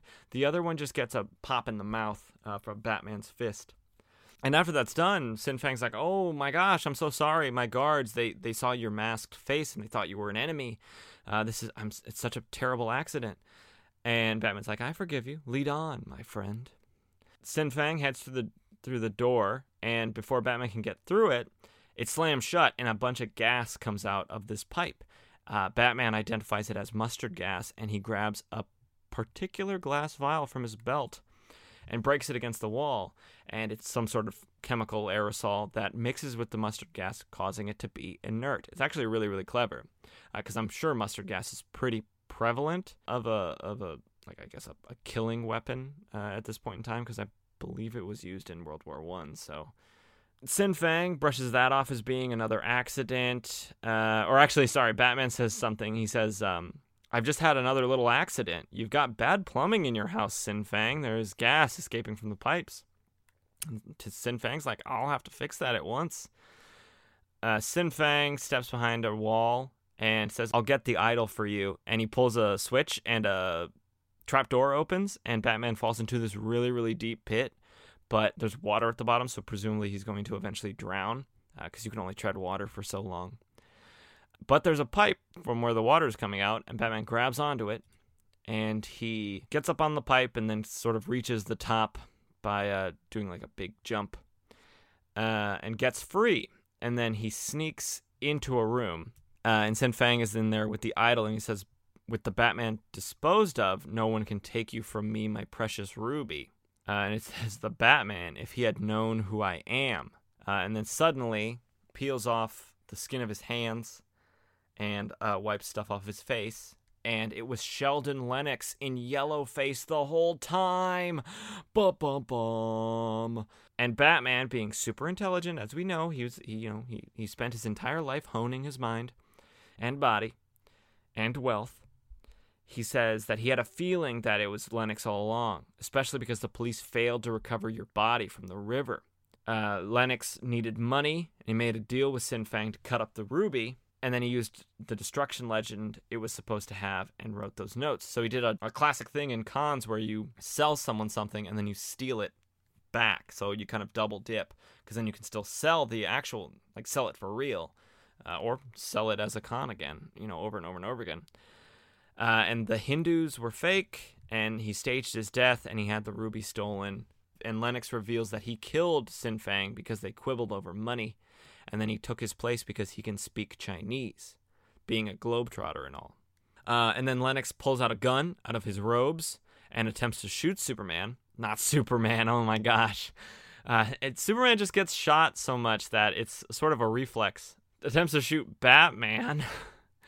And Batman dodges out of the way, grabs the idol, throws it at Lennox's face. It collides with his face, and he falls backwards out of a window, crashing to the ground, dead, and the idol lands on his chest poetically. And then the next day at police headquarters, Commissioner Gordon is reading the newspaper, and he says, that Batman, he's done it again. He's making the police department look ridiculous. I wish I could get my hands on him. It's like, James, Gordon, do some police work. I didn't see a single bit of police work except for that chase at the beginning. Do some detective work. Find out that those Hindus were fake. Like, figure out that Sin Fang is dead. Come on, do the work. Batman does the work, and that's why he gets the credit. And that's it. I think it's a pretty good Batman story. There's like detective work involved. There's some good fights. There's a new design for Batman, which I think it might have been last issue that he had the new design, but this is the first time I'm noticing it, so it counts for this issue. Yeah, it's a really good issue. Batman's getting really good. Batman's getting really good. That is it for Detective Comics number 35. Now let's move on to Adventure Comics number 46, released December 12th, 1939, with a cover date of January 1940. Sandman only in this one, but let's get into this story, and this story is called Sandman Meets with Murder. We see Wesley Dodds, the Sandman, sitting in his Wesley Dodds living room, talking with his Wesley Dodds friend, Dud. We're not told his last name at this point, but his name is Dud. I believe it's short for Dudley. They're talking about a friend of theirs from college named Charlie Hall. He was a good artist. He was a bit of a wild man, though. He met a woman, and she straightened him out, got him squared away, and put him on the path to being successful in things like oil and advertising. He must have an advertising firm or something, and he does the art for it. Dudley and Wesley Dodds are going to go see Charlie Hall and his wife at their penthouse apartment. Very fancy. But when they get there, they're not home. The door is locked. They knock on the door. No one comes. And Wesley happens to look down and sees blood coming out from underneath the door, underneath the crack in the door. And he quickly diverts Dud away and just says, oh, I guess they're not home. Let's go. And he makes an excuse to, end their socializing. And he heads home to put on his Sandman disguise. Oh, I completely forgot. I'm so sorry. I completely forgot to talk about who wrote and drew this one, because there's a new artist involved. It's Gardner Fox writing, and Ogden Whitney is on the art. And the art is great. It's very, very detailed, very realistic for this time, and it's really good. I really like it, and I didn't want to forget to mention it. So after putting on his Sandman disguise, Sandman goes back to the apartment building and makes his way up to the top, to the penthouse, opens the door, and it is pitch black inside. He trips over something, turns on the light, and finds Charlie Hall's body. He was the one bleeding underneath the door out into the hallway. As Sandman is investigating, the knob of the front door starts to turn, and he dives behind a divan, which is a type of couch, and hides. It is kind of funny. He's hiding, but he's like poking his head out the top. And if I've never talked about what Sandman looks like, he's wearing a standard suit with a cape, sand is like special gas mask, and then he's wearing a fedora. And so he's looking over the top of the couch, and so his like whole entire hat is above the couch, and there's no way he's actually hiding. But of course, he actually is hiding because this is comics. A blonde woman comes in, and she investigates the body. She pulls out a knife, or wipes down a knife that's in the back of Charlie Hall, it looks like. And she's wondering why the lights are on, and she leaves quickly. So Sandman stands up, and he's like, okay, so she knew the lights were off. So she must be involved with this murder. So he tries to explore more of the apartment, but the door is locked. So what does he do? He could pick the lock, I suppose, but instead he just takes the door completely off its hinges, which I feel like it'd be quicker if you're a good lockpick. It would take less time to pick the lock than to remove all of the hinges, unless he's got like a cool tool. Because sometimes those hinges can stick, pressure from the door, old hinges, like the little pins can stick. But he just takes it off with ease. Because in one panel, the door is on, and the next panel, it's just in his hands. And he's holding it very, very easily. He's holding it like it's nothing. He goes into this bedroom, and inside is a blonde woman who looks exactly like the other woman. We were told at the beginning that Charlie Hall's wife is a woman with the yellowest hair that anyone's ever seen. So that means she's very, very blonde. And this woman is very, very blonde, and so was the other woman. So there's something there. But she is dead. The woman on the bed is dead. So Sandman leaves the bedroom and puts the door back on, easy peasy. And he says, there's a mighty peculiar mystery here. I'm going to solve it or bust. And the door behind him opens, and in it is the blonde woman, the first one. She has a gun, and she says, I guess you'll bust, mystery man. So they have a little sort of gun battle, gas gun versus regular gun. And Sandman quickly shuts off the light and has gassed her, and she falls asleep, and she wakes up an hour later thinking that it was a dream, because she's easily fooled. And she finds what's called a copy of the Delanol ad, an advertisement for a cigar shop. It says, even at a cigar store on 4th Avenue, you can get perfect cigarettes. Which is like, that's not a very... What's wrong with 4th Avenue? I don't know what city they're in. If they're in New York, I don't know anything about 4th Avenue. Is 4th Avenue bad? I don't know. But apparently, even on 4th Avenue, you can get a perfect cigarette. So that's good, I guess. The woman leaves, calls a taxi, and Sandman chases down after her. He gasses the policeman because a murder has been reported upstairs. And then he leaves saying that's the murder that I'm investigating. And then when he gets outside, there are 2 other policemen that he gasses. And then, his compulsion, he has to leave behind his calling card, his sand. He sprinkles sand everywhere. Even though he's in the middle of chasing after this woman. He's like, I gotta stop and sprinkle sand everywhere. It's outside, too, so, there's a real possibility that no one even notices. He follows her. Luckily, the taxi didn't get too far ahead. And she heads to that cigar store, the Delanol cigar store. And inside, she asks for a package for the coin. And the guy says, oh, the coin, yes, here you go. And he gives her a package. And as she's coming out of the cigar shop, Sandman pulls a gun on her and says, quiet now and we'll enjoy things better. That sounds really creepy. Ooh, I didn't like that. That's not a great phrase. So he gets her into his car, his Sandman car, and he tries to get her to talk. She knows that she's kind of got the upper hand here because if anyone notices her in here, it could mean trouble for the Sandman. So she honks the horn. She reaches over and honks the horn before the Sandman can react.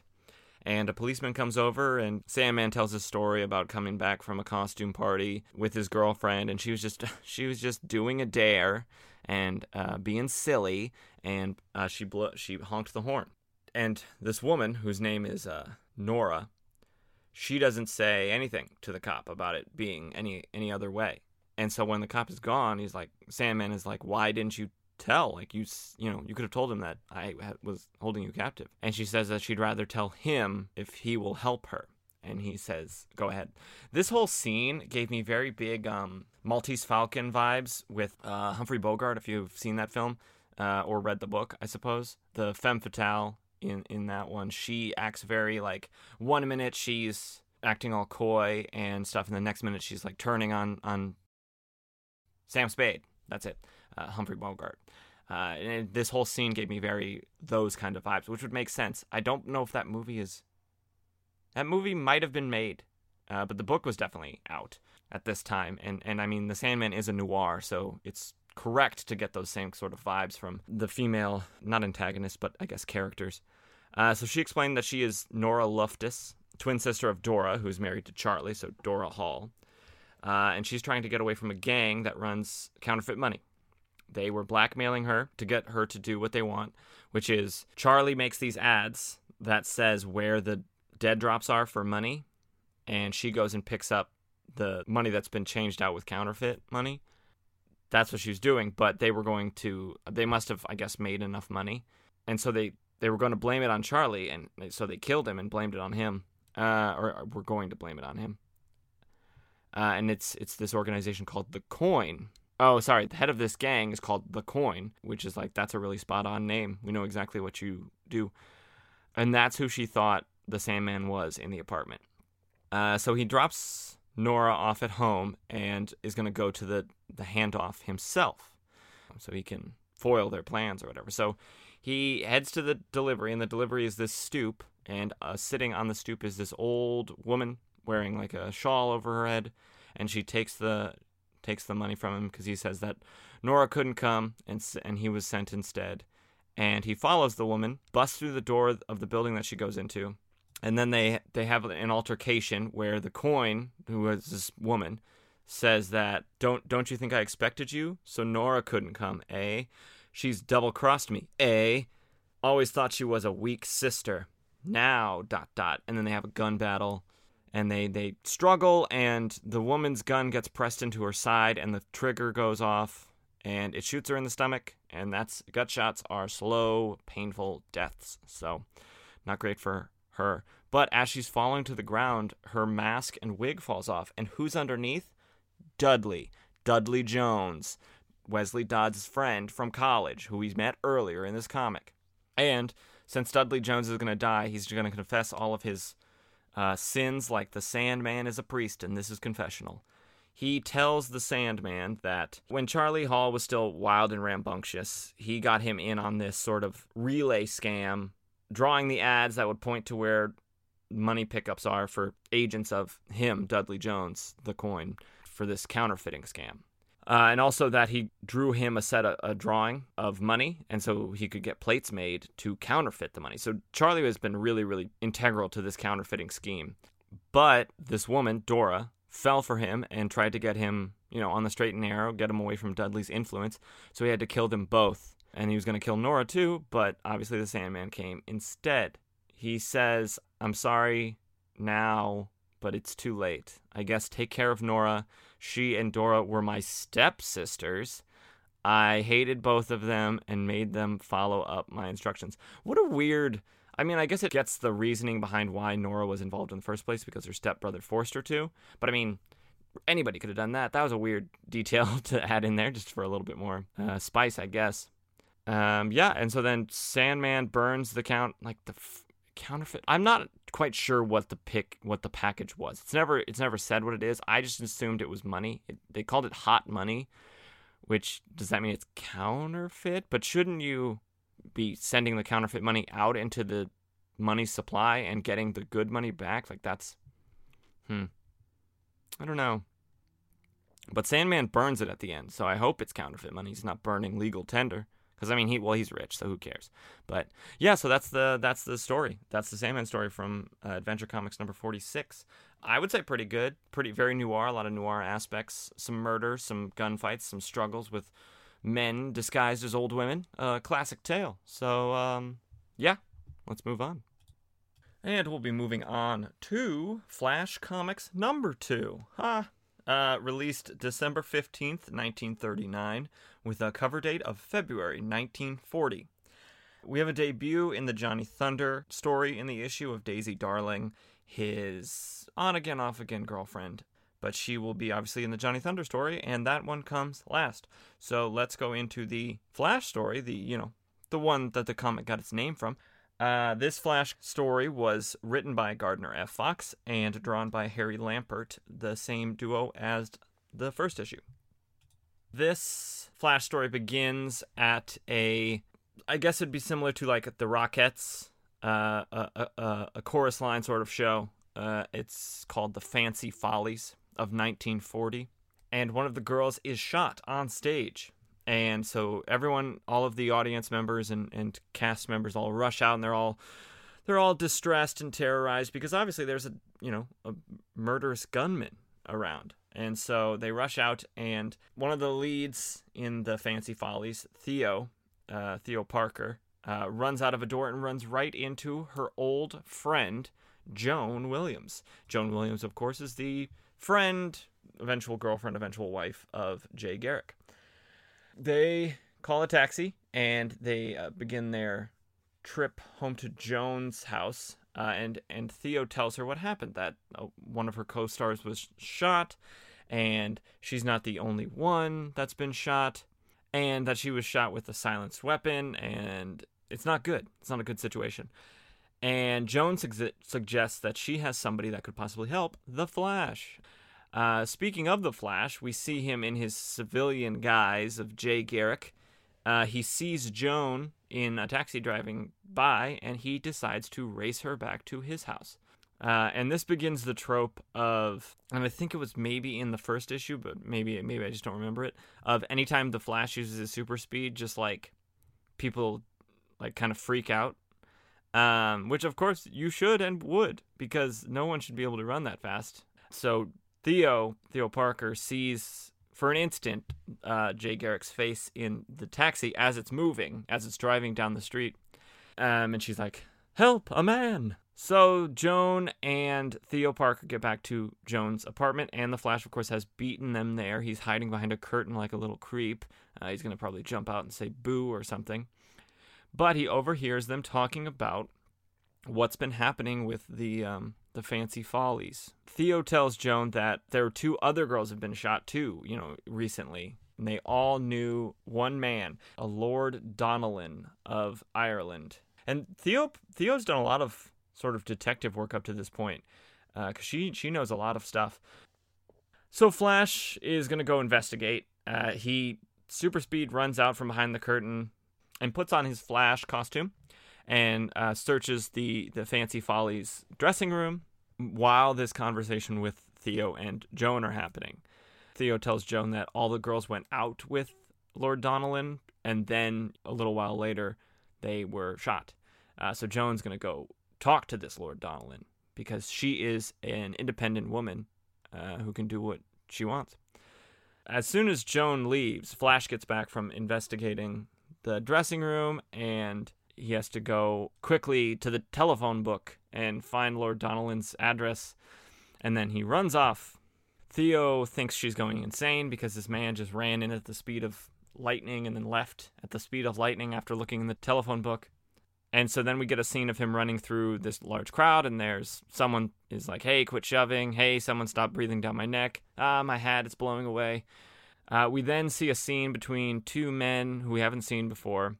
One is named Gall, and he is being told by the other one that shooting all these girls is tough on them. And it's like, yeah, that is true. Shooting women is tough on women. But don't worry.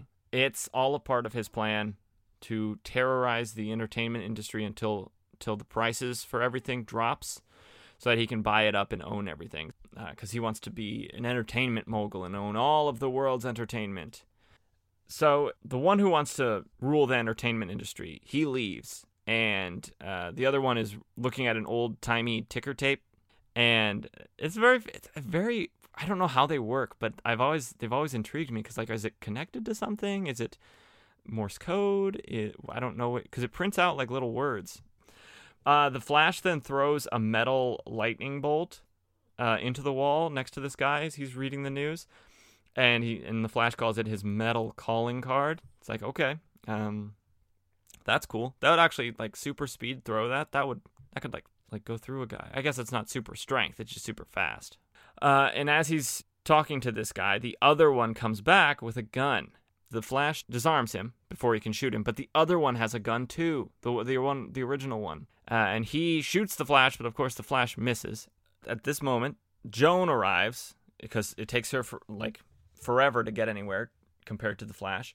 And the Flash says that he's taking her home, and she says, "You are not. I'm going to ask these guys some questions." But the Flash doesn't let her, takes her home. And then weirdly, Joan explains the plot of Lord Donnellan and Gall, but she wasn't there. It's weird. She explains it to the Flash, because she says those crooks headed by Gall are out to terrorize the entertainment industry. Theo told me all about it. So Theo already knew. Then why was she going to Donnellan's house to talk to him? Like, was she gonna do something to him? It doesn't really make any sense. It's very confusing. We then shift back to Gall and his associate, and they are talking about their plans that they have in this envelope for all of their operatives. And he says, "Don't worry, I've got the packet here." And then the Flash is suddenly there because he just ran in and grabbed the packet out of his hands. And then he has to go and stop all of the operatives. But that's what I'm confused about that again. Because doesn't he have like their orders, like their mission statements of like what they're supposed to be doing? So they wouldn't know what they're supposed to do. This part doesn't make sense to me either. He also just leaves these two like men who are planning on killing people. He just leaves them, doesn't tie them up, doesn't do anything. The Flash then goes to these 3 different places to stop all these assassination attempts. He throws a lightning bolt at a guy with a gun and knocks the gun out off course, and he shoots into the ceiling. Doesn't do anything to that guy. I guess he must just assume that the guy's only got 1 bullet, but I guess people would maybe tackle him, or like the cops would show up soon. I don't know. It's just he's leaving it a lot to chance, or I guess people doing something. He goes to the next one and takes all of the guy's clothes off, except for his tank top and boxers and sock garters. And I guess takes his gun too. He doesn't say he takes his gun, but he takes his gun too. So he's essentially trapped that guy in the balcony that he was sitting in. But I don't actually know that he did. Like, he could just easily just go walk out and be like, "Hello, someone stole all of my clothes. Can you help me?" And then he runs to this estate where a woman is giving a private show to some rich people. And he doesn't see anybody with a gun. He thinks something didn't go off with the plan, so it's not going to happen. But a secret door opens, and inside is a crossbow, and it shoots automatically at this woman who's singing. And the Flash grabs it out of midair, of course, and saves her life. The Flash then heads back to Gall's hideout, or his, office, or whatever, to, I guess, finish the job of capturing them that he could have done, because he's the Flash. He's fast enough. He could have tied them up before, but he's going back to capture them once and for all, and they have laid a trap where it looks like 5 different guns are all strung up with string, so that when the Flash runs in, they all shoot him at once. And so then they leave, because they're heading to a second location. And the Flash gets there, and all the guns go off, and he dodges all the bullets, because he's super fast.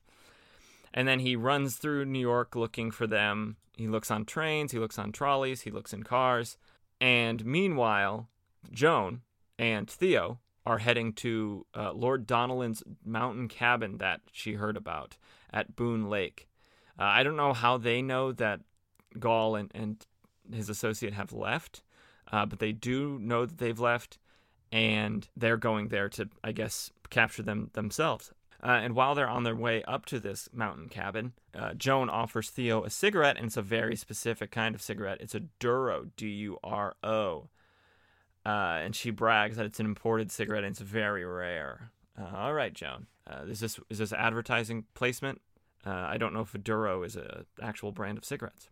A few panels later, the Flash is still looking for these guys, and he's running, and he sees a recently lit cigarette, and it's a Duro cigarette, and he knows that it's Joan because she's the only one that smokes them in the entirety of New York City. Yeah, I believe that. I believe that for 1 second. So he runs after her. I guess he knows what direction she's going by the cigarette. I don't know how, but he does. And he catches up with her, and he's following her, and she's driving so slow, and he comments on it. And then some people behind the Flash, it's a couple, they're talking about, like, this guy must be a marathon runner, but I've trailed him 5 miles, and he isn't tired. And his wife says, maybe that last drink was too much for us. Like they have drank themselves silly. Joan and Theo arrive at the cabin, and so does the Flash. And Joan opens just busts the door open, and she's got a gun, and it's pointed at Gall and his associate. But Gall also has a gun. He pulls it out, and he says, "Not so fast, my pretty one." And then the Flash comes in and says, "I'm not very pretty, if you meant me." And he punches him in the face. Then they capture him, and they send them off to jail. And that is the end. Pretty incoherent of a story, a lot of loose ends in my opinion.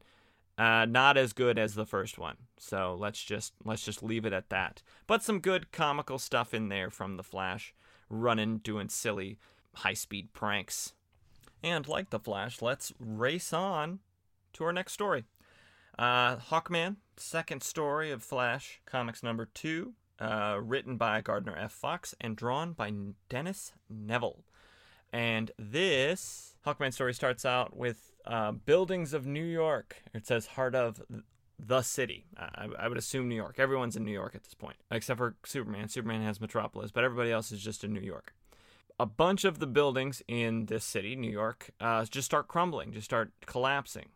Hawkman is conveniently high above the catastrophe, flying like you do, and he sees Shiera, his beloved, and he flies down to grab her and rescue her from safety. Her alone, not anybody else.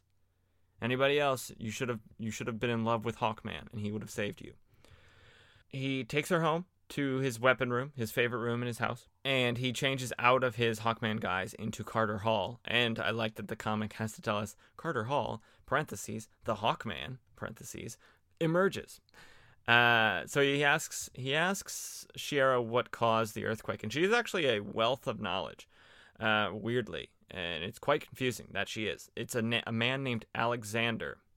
Carter Hall says, "Alexander? How did you know?" And Shiera says, "You said you wouldn't mix in trouble again if we got married." And Carter says, "We're engaged, darling, but not married yet," which means he can get into trouble if he wants. He can do Hawkman stuff until they're married, I guess. That's information. They're now engaged. I believe they will be the first superhero couple to exist, because I believe it takes a while for Superman and Lois to get together. Batman, of course, just has a string of girlfriends and fiancés. Shiera does eventually, cave and tell the story. A great physicist, calling himself Alexander the Great, is out to conquer the entire globe, just like the original one. He just wants to be just like him. And he invented a machine that increases an object's weight 1,000 times. And so that's what was happening to those buildings. They were getting 1,000 times heavier and collapsing under their own weight. So that's very cool. That's a very cool ray.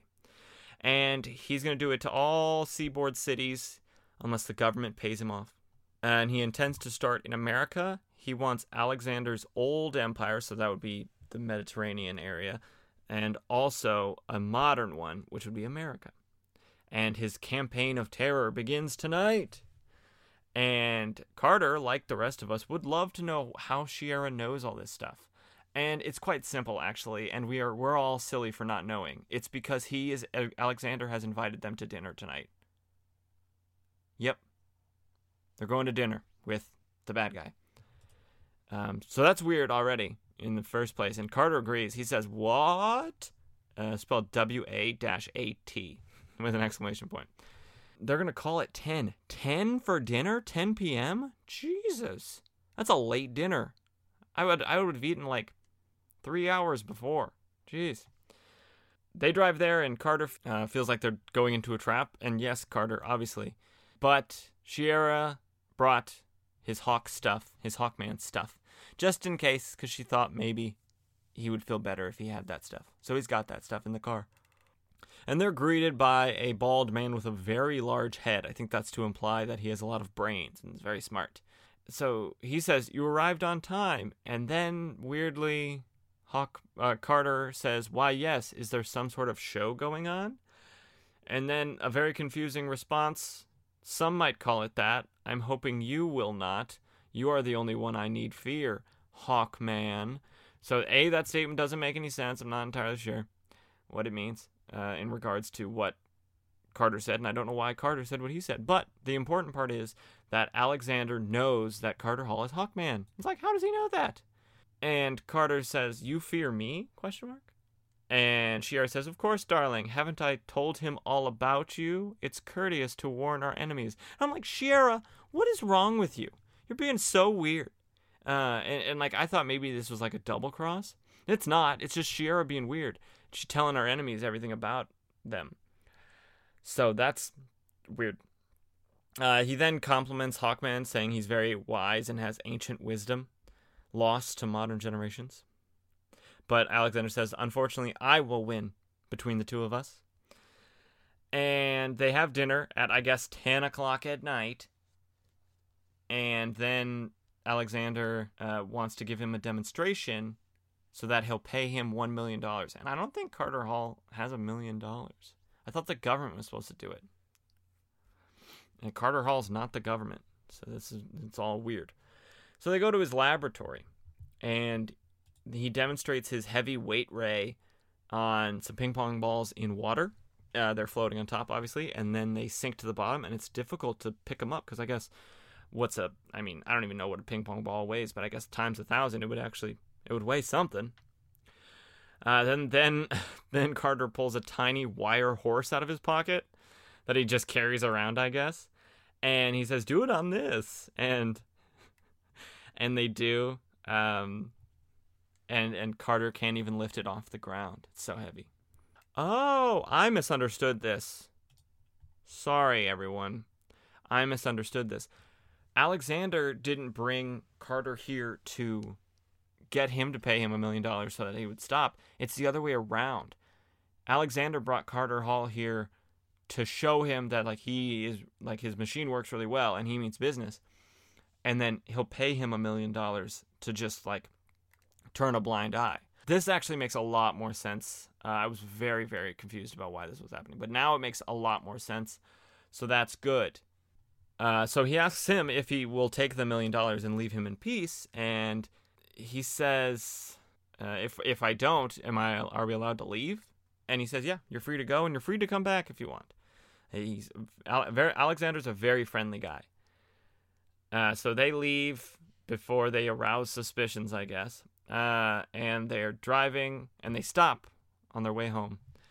And Carter wants to test the ray out on some of his 9th metal to see if it works on it. So he sneaks back into the house, down into the laboratory, and he tests it on the 9th metal, and it doesn't work. And to explain this, Carter says, "The machine multiplies the atomic energy, and my metal has no such energy in its makeup. I don't know if that's possible. Everything is made of atoms, but okay. We'll handwave that. Comics." He then he goes home and grabs some weapons, a classic trident and net combo, and he flies off back to Alexander's house. And at that moment, Alexander is warming up his big version of the machine to shoot it at New York. And it takes a while to warm up because it's so big. And Hawkman swoops down, and he throws the net at Alexander and then has the trident to his neck. But he isn't paying attention, weirdly. Or maybe he's paying too, he's very hyper-focused on Alexander. And he doesn't see him grab a gun and shoot him. And this is very funny. When Carter gets shot, or when Hawkman gets shot, because he's Hawkman right now, he says, "Silly of me." He's so calm about being shot. I wish we all could be so calm when we get shot. I would cry like a little baby and maybe pass out. I don't know. I've never been shot. So Alexander then drags Hawkman's unconscious and bleeding body downstairs to his smaller version of his machine, and he puts the ray on him and makes him 1,000 times heavier. And he says he'll make him so heavy that he can't lift his own body and he'll starve. Alexander does the slow method of killing your enemies, which is starve them to death. Hardcore. Shiera's worried, so she drives up to Alexander's house because Carter said it would be 30 minutes in and out quick adventure. But it's been an hour, and she's worried because she's Shiera and she loves him. She gets into the house, and she hears the machine humming, and she goes down to the laboratory and finds Hawkman. And she says, "Don't move. Don't let the ray get in your eyes." It's on his whole body. I don't know why, opening his eyes and looking in the ray it makes each individual part. So just right now, just his skin is 1,000 times heavier. Everything else weighs the same. But if it sees his eyeballs, his eyeballs will get 1,000 times heavier, and they will plunge through his brain and kill him. Okay then. That was all me. She didn't say that. That would be way too gruesome for this comic. So now she turns off the machine, and off Carter goes, and he says, "Keep below, this is my party." And she calls him a selfish thing. She's like, "Just wait until I get my own wings and hawk mask. Then you'll be in for it." Hawkman gets the jump on Alexander, gets the trident to his neck again, but this time he just stabs it right in, kills him to death, and then smashes the big machine so that no one else can use it, and then takes the small machine for his own personal collection, as I guess like a little keepsake, like Batman has his big giant penny and T-Rex. They get back to Carter's house, and he says, how about finishing our cocktails? And Shira says, no, Carter, come and eat your breakfast. It's ready. So they were out all night doing Hawkman stuff. And that's the end. Pretty good, I guess, kind of confusing story. Not confusing, just like little weird little idiosyncrasies. Kind of similar to the Flash comic. And that would make sense. They're written by the same guy.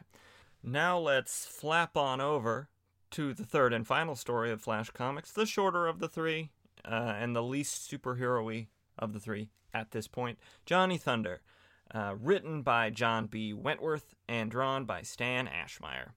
So we last left Johnny Thunder with his new powers of the Thunderbolt, which basically makes anyone do whatever he says after he says, say you.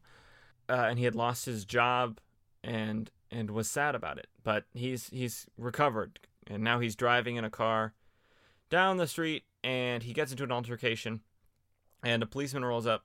Johnny doesn't know what happened. He didn't do anything to this guy. All he said was, say you, go fly a kite. And you can see there's a guy flying a kite along the roadside. And the policeman says, I don't care. You just can't park by that fire hydrant. Go on, scram.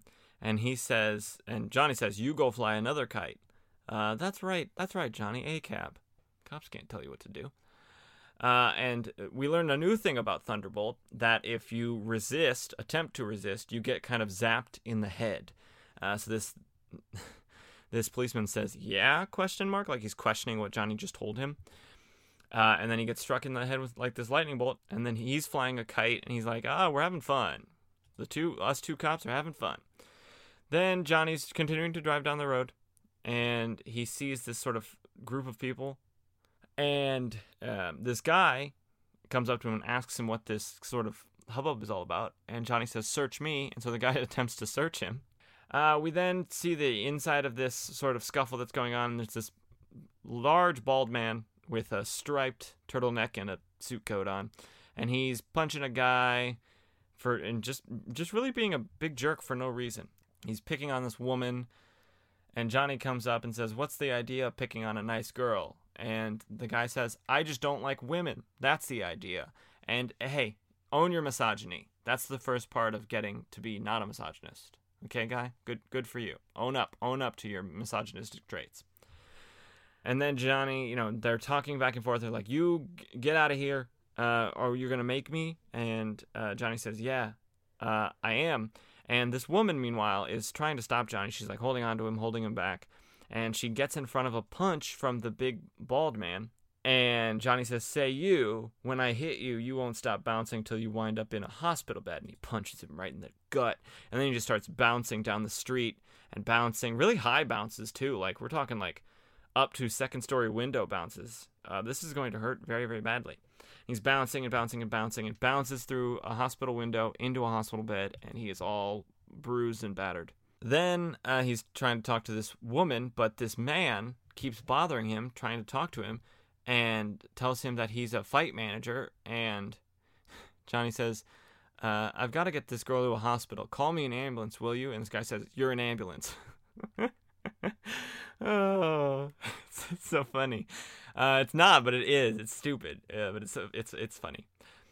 Then this guy explains, like, he's a famous fight manager. His name's Mike Trainer, and he wants Johnny to sign this contract, and they won't let Johnny get a word in edgewise, and he signs the contract, and then he tells them that he's never fought anyone his entire life.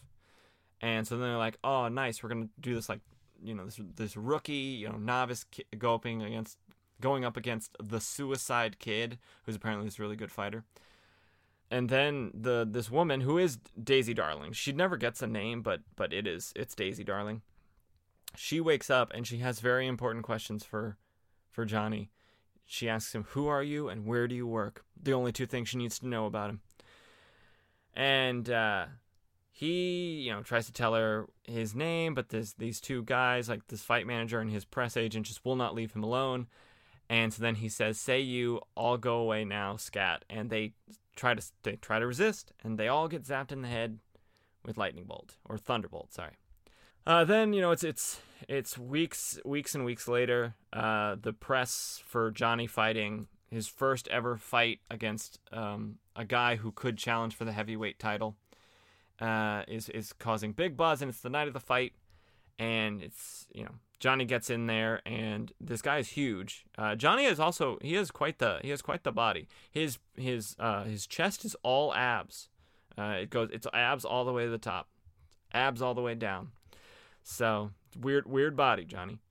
So he's in the fight, and it's not going well. He's getting beaten up because this guy's like probably got like 100 pounds on him and a foot taller than him. So he's punching him, and the referee comes in because in boxing they don't like just one guy just standing there while getting punched repeatedly. You can't do something like that. It has to be a dance. It's the sweet science, the beautiful science. And Johnny says, can't you do something about this? I'm tired of it already. Do something to get me out of this mess. And the ref just stays there standing, so that the guy can't punch him. And the Suicide Kid says, come out here and fight, you flash in the pan. I'll moiter you, like he's Bugs Bunny. And Johnny says, I'm staying where I am. You go fall on your face and count to 10, and we'll call everything square. So the Suicide Kid lays down and counts to 10, counting himself out. And Johnny wins. So now he has to fight the heavyweight champion next issue. So yeah, a funny little goofy Johnny Thunder story. But it's nice to have a little levity in all these like grim, dark superhero stories. No, I'm just kidding. These are the exact opposite of grim, dark. That does it for Flash Comics number 2. Building the mythos of the Flash Comics stable of heroes. Let's now move on to Action Comics number 21. Released December 27th, 1939, with a cover date of February 1940. No debuts or anything like that. Superman Zatara. And let's get into the Superman story first. Written by Jerry Siegel and Joe Shuster, as per usual. So this Superman story starts out with Clark Kent walking to his job at the Daily Star, and a building collapses, and he pushes all of the pedestrians out of the way, and it falls on top of him, and he climbs out of the rubble. And we get another example of what I'm calling Schrodinger's secret identity. If Clark Kent doesn't talk about his secret identity, or if he doesn't worry about his secret identity, then no one else can actually figure it out. So a building collapsed on him, and he crawled out like it was nothing. He was unharmed, and he says, of course they don't suspect that I'm Superman and cannot be injured by a mere explosion. So because he doesn't worry about it, it doesn't happen. But he's brought into for first aid, quote unquote, by this young scientist named Terry Curtis. And he was the one who caused the explosion accidentally. He is experimenting with atomic energy, harnessing atomic energy, the stuff that Ninth Metal has none of. So I hope he's not working with Ninth Metal. He's on like the point of discovering a weapon that could destroy any matter it was leveled at. Why? Hey guy, hey Terry, why? Why would that need to be invented? Clark writes up the story about the building collapsing, and he gets it on the front page because he's Clark Kent. And we change view to the newly female Ultra Humanite, who, if you remember from last issue, got her body swapped with, he. See, they start referring to the Ultra Humanite as a woman. They call her, and stuff, which is very interesting, because, I mean, like 5 issues ago, not even like 3 issues ago, he was a guy. And now, and that's cool. That's really nice of them to use the correct pronouns for Ultra Humanite. The Ultra Humanite is sitting in her bedroom or something, and she's reading the Daily Star, her favorite newspaper, probably. Well, actually, she doesn't know that Clark Kent is Superman, so never mind. No reason for that to be her favorite newspaper. And she reads Clark's article about the atomic disintegrator that Terry Curtis is developing. Why would you write that? Also, why would this not be... I think this might be illegal, what he's doing. I think it might be illegal to be splitting atoms in your apartment. But so she's now interested in the atomic disintegrator. So that evening, Terry Curtis is taking a stroll through the park, and he comes upon this woman, the Ultra Humanite, and she is trying to get this cat out of this fence. It's stuck. And Terry helps free it. And they sit on a bench for half an hour, and they're talking, and they're getting along, and they're getting to know each other. Love is forming, maybe? Maybe. And Ultra Humanite is very interested in Terry's work. And he says he'll tell her more about it tomorrow night. Same place, same time. Ultra Humanite has other plans. The next evening, Clark calls on Terry Curtis for a visit and says, "Oh, your experiments are going better? That's good. Why do you suddenly care about your appearance so much?" And he says, "Because I've met a woman who looks a lot like Dolores Winter, the actress, and I'm in love." Clark thinks nothing of that. He thinks nothing of the fact that a mere issue ago he had a run-in with Dolores Winter, and she is evil now. So Clark goes back to his house to read or something. And Terry is doing some more experiments. And in comes the Ultra Humanite. And Terry Curtis is like, "How did you know where I live?" And she says, "Never mind. The fact is that I'm here. Aren't you pleased?" And he says, "Of course." But later, as Dolores, the Ultra Humanite, is attempting to steal a copy of Curtis's plans, because of course he writes down copies of his plans, he catches her, and she pulls a gun on him, and she brings in her goons, and he's loaded onto a fantastic autogyro, and he is flown away. Meanwhile, Clark is sitting in a car, and he thought it was weird that the woman that Curtis met looked like Dolores Winter, and he says, "That might possibly be Ultra Humanite." "Yeah, Clark. Yeah, obviously." But when he turns around and heads back to Curtis's laboratory, he finds it ransacked and deserted. And meanwhile, at the Ultra Humanite's stronghold, Terry Curtis is being tortured by what is called the torture ray. Not sure what a torture ray does, but what it looks like, and what he calls it, is a big light. Looks like a big light's just being shown in his face for hours. I guess that would be torturous, just like a big lamp shining directly in your face for hours. A week passes, and Clark's just like, I wonder whatever happened to Terry Curtis. Dude, you just let it sit for a week? His lab and apartment was ransacked and deserted, and you were just like, this is probably fine. Meanwhile, at a radio station, a mysterious voice from out of nowhere started broadcasting on the radio. And it is the Ultra Humanite, of course, and she is broadcasting, and she says, $2 million is to be delivered to me, or else I will destroy your city, and every living soul in it. As a sample of my power, I will destroy the Wentworth Tower at 2 p.m. this afternoon. And I don't know if, the Ultra Humanite doesn't think that this plan is as good as her last plan, because her last plan, she was asking for $5 million just for ransom. She's going to destroy an entire city, and she only wants $2 million? Come on, think about the economics of scale. You're destroying an entire city where people live and probably going to kill a lot of people. You should ask for more money. So Clark dons his Superman guise and rushes over to the Wentworth Tower, and at exactly 2 p.m., a plane flies by and shoots it with a ray that, I guess, disintegrates some of its atoms, and it starts to crumble to the ground. Superman gets down to ground level and holds on to the building while all the people get out and rush away, and he lets it collapse after they are, safe. He then jumps after the plane. The plane tries to shoot him with the disintegrator ray, and he dodges it, jumps down to the ground, grabs a boulder, throws it at the plane, and hits this disintegrator ray, but doesn't destroy the airplane. He then hops aboard the roof to get a ride back to Ultra Humanite's base. And Ultra Humanite is watching all this on a magical television that can see stuff where there's no camera. And we get to the Ultra Humanite's base, and it is a glass-sheathed city inside of a dormant volcano crater. That's pretty cool. But when the plane lands, some robot guards rush after and try to get Superman. He, of course, beats them quite quickly. And he bursts into where Ultra Humanite is holding Terry Curtis. But Terry Curtis stops him, says, "Stay back," and says that there is a photoelectric beam across the room. And if its connection is broken, the disintegrator is going to destroy Metropolis. Superman says, I'm not leaving without Curtis. And the Ultrahumanite says, fine, I'll make a deal.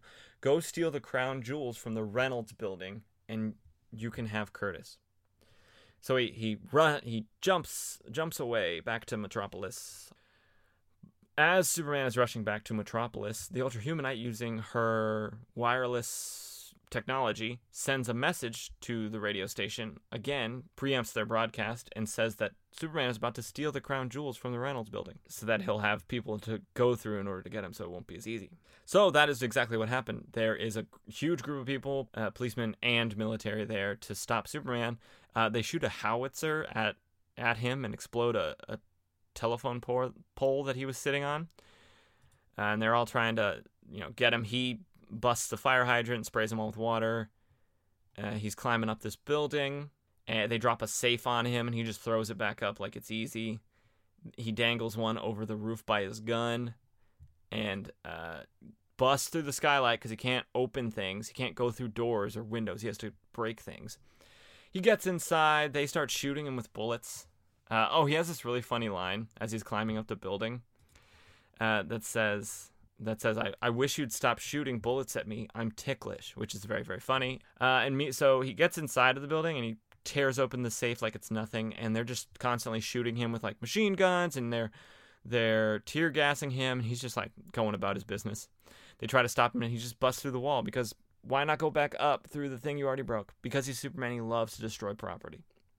And when he gets out, there are planes that are shooting at him.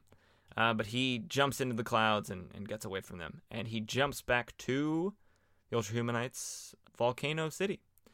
And he says, I've got the crown jewels. And she says, here's your reward. And it's a trap box full of diamond drills. But according to this, a surge of Superman's power abdominal muscles, and the drills shatter. So he's just got the sickest abs in the world. Just flexes them and breaks stuff. He then tries to get shot with a sort of disintegrator gun, which is cool. Like this, it's being miniaturized. He grabs it, destroys the relay for the photoelectric cells, and attempts to capture the Ultrahumanite. She jumps out of a window. Superman destroys the atomic disintegrator and then reactivates the volcano by throwing boulders into the heart of it, and which destroys the city and presumably kills Ultrahumanite, maybe.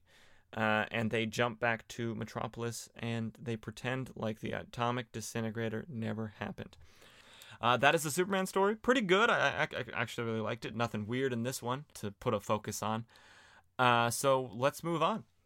And we'll be moving on to the Zatara story in Action Comics number 21, written by Gardner F. Fox and drawn by Fred B. Gardenier. This Zatara story is titled Zatara the Master Magician and the Deaths on the Moor. He is on a temporary visit. I like to call it a vacation, or you could call it a temporary visit. Most visits are temporary. To Sussex, England. And he is talking to a Lord Ralway, a friend of his. And they are, they're driving through the moor, and they see a dead body up ahead. They can't stop their car in enough time, so Zatara floats the car over the body. Then they examine the body, and it seems he's been broken and beaten, but there are no marks of violence hereabouts. So either he was killed somewhere else and dropped here, or something else mysterious. So in order to keep the evidence of the body intact, Zatara makes the body float, and they tie it to the car, and they drive it into town.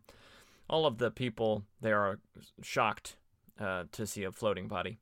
And they bring it to the police and the coroner declares that Zatara must be detained because it's just obvious that he killed him. That doesn't sit right with Zatara, so he goes into spirit form, leaves his body in the cell, and goes and investigates. He overhears from the police and the coroner that Zatara must be kept here until the work is done. And the coroner says, yes, tell Sark to drop the body in the acid vat. So they're going to dissolve that body that Zatara brought. So Zatara flies out to Lord Ralway's house, to where Tong is sleeping. And he wakens Tong, and he asks Tong where Lord Ralway is. He's not here, and Tong doesn't know. So they fly off. Tong is getting a piggyback ride from Zatara, and that's fun. They get to the county jail, and Zatara has Tong fight this large man carrying the dead body in order for Zatara to get back to his body, get himself out of jail, and get the body, the dead body. So he does that. And then he turns one of the jailers into, he says, like Lot, I turn you into a salt cellar. Isn't it Lot's wife that got turned into a pillar of salt? I mean, it's a good joke, but I don't think it works because it's not right. But so he turns this man into a salt shaker, which is just another item on the long list of Zatara killing people by turning them into things that aren't alive. I guess maybe if he turns them back, but he never turns that guy back, so that guy's just a salt cellar and is dead. He turns the body into a toy statue so it's more transportable, and Tong and him go off searching for Lord Railway. He turns Tong into a bloodhound so he can sniff out Lord Railway, and along their path, after they find Lord Railway's scent, they find another dead body that looks just like the first dead body. Dead, obviously dead, broken and bruised, but no, signs of a scuffle or anything. They then come upon this spooky castle, and they think that's got to be where Lord Railway is at the moment. Meanwhile, the coroner and the sheriff have discovered that Zatara has escaped, and so they have to get to Zatara and Railway before Zatara can get him, because it'll ruin all of their plans that we don't know what they are yet. They want to stop him forever with a bullet because he's a fugitive from justice. So back with Zatara and Tong, they come upon this house, and they're looking inside, and they see Lord Railway tied up and gagged in a chair. They untie him, get him all free, and Zatara explores the house while Tong is doing that. At the top, Zatara finds at the top there's a tower, and in that tower is an apiary, and with huge condors. This is a part of the plan. Apparently, they would take the victims. These birds were used to grab the person you want to kill and drop them from a high height, killing them. And Zatara says that this is a fiendish method of death, and one that is very, very safe and sure. Yep, for sure. Definitely safe and sure. There's no way someone might survive a fall from a great height. But he also sees a mask and cloaks up in this apiary, and he's very confused, as am I. Out the window, he sees that his pursuers are here, and he ruins their guns by having the barrels bend at a 90-degree angle. Tong is waiting for the sheriff and the coroner at the front door, and he attempts to fight them both. He fights the sheriff and knocks him out, but the coroner has slipped past him, and he's about to chase after the coroner when a secret door opens, and a man with a mustache and a cloak and a mask shoot Tong in the shoulder. He's bleeding. Zatara discovers this and transports Tong and Railway to him to keep them out of danger, and threatens the masked man, the sheriff, with pouring molten lead on them. Like he makes vats of molten lead appear above them. Like that is dark. He does say, "They have shot Tong. They shall feel my anger." So he's in a bad place. Tong is his very close friend, his closest friend. But the coroner's been busy while Zatara has been saving Tong and Railway. He has released the condors and has sicked them on Zatara and his compatriots. And Zatara says the most buck-wild phrase I think I've ever heard him say, and he said a lot of weird stuff. He says, "My magic is of little effect on birds." Why? Why are birds unaffected by your magic? It's weird. It's a weird thing. So instead, he makes the body turn from a toy statuette back to a body, and condors are scavengers. They are birds of carrion birds, so they eat dead things. So they attack that body instead of Zatara and his friends, and then he has Tong go and choke them all, chokes out all the birds. He then grabs the man in a mask and the sheriff and unmasks the masked man, and underneath is a man who looks identical to Lord Railway. And it's revealed that the coroner and the sheriff had the plot to kill Railway and put this person who looks just like him in his place, so that he could, through, changing his will and stuff, make it so that they inherit his money, or just they have control over his finances because they lost all their money gambling. so they needed to get their money back. So they were going to use the railway's money. It's a pretty flimsy plot, but I mean, it works. And that's the end. They've been foiled by Zatara, so no money for them. So that is Action Comics number 21. Now let's move on to our final issue. And that final issue will be More Fun Comics number 52, released January 2nd, 1940, cover date February 1940. We did it, y'all. We made it out of 1939. It only took us, 5 episodes to get through the year? But we did it. We're in 1940, and the world is looking grand. There's no world war going on. Let's talk about More Fun Comics number 52. We last saw it, as I said, when we saw the final appearance of Dr. Occult for about a few decades in More Fun Comics number 32. That's been 20 issues ago. And now we're in More Fun Comics number 52, and we're going to be introduced to the Spectre, Jim Corrigan. This is written by Jerry Siegel and drawn by Bernard Bailey. And it is quite different from Superman, or really anything that we've seen up to this point. There's still some questions I have about what is going to take place, because this first issue is solely a origin story of Jim Corrigan and how he gets his powers as the Spectre, or how he becomes the Spectre. So let's get into it. Let's read the little first introduction blurb for the Spectre, since he is a new character. Introduction. The Spectre, a supernatural being whose mission on Earth is to stamp out crime and to enforce justice, with the aid of such weird powers as becoming invisible, walking through walls, and delivering death with a glance. And I will say, the Spectre is one of my favorite characters of DC Comics. I just find him so interesting. He's an unwilling superhero. He's a man who has died, typically murdered, betrayed, and he becomes God's hand of wrath. And it's very cool, and I just think he's really cool. His costume is silly, but he is cool himself, because his costume is just... I'll post a picture of it sometime on the Instagram, but his costume is really, at least right now, really, really big underwear. So, we're talking, covering up the belly button for the waistband, and then, kind of booty short length, and then no shirt, shoes, and then a hooded cloak. And that's his costume. And he's white, his skin is, ashy white, like he's dead and a ghost.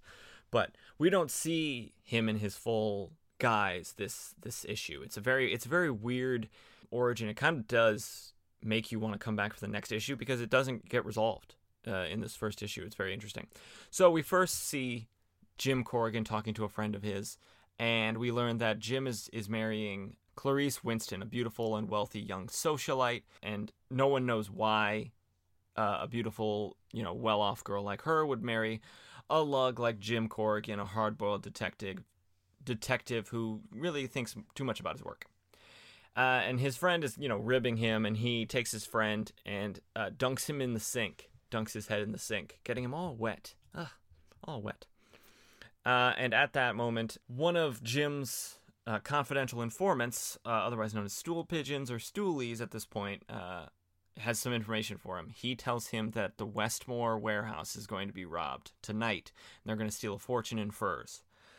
So rather than heading to his engagement dinner, where their engagement is going to be announced, he goes to the Westmore warehouse because he is obsessed with his job. And he waits around, and a group of thugs bring a box truck, and they begin stealing things. And we learn that this is Gat Benson's men who are doing this, and Gat Benson is presumably a, high-up gang leader. Jim single-handedly, takes down this group of 5 or so gangsters, punching them, shooting them, all that kind of stuff. And meanwhile this is happening, Clarice is waiting and waiting and waiting for him to come to this dinner so that they can announce an engagement and be all happy. And her parents tell her that she shouldn't marry him, she should call it off. They don't know why she won't reconsider. And she says, he's a jerk a lot, but I love him, which is not a great sort of endorsement. And so she calls around. She calls his friend. He says that he left a long time ago.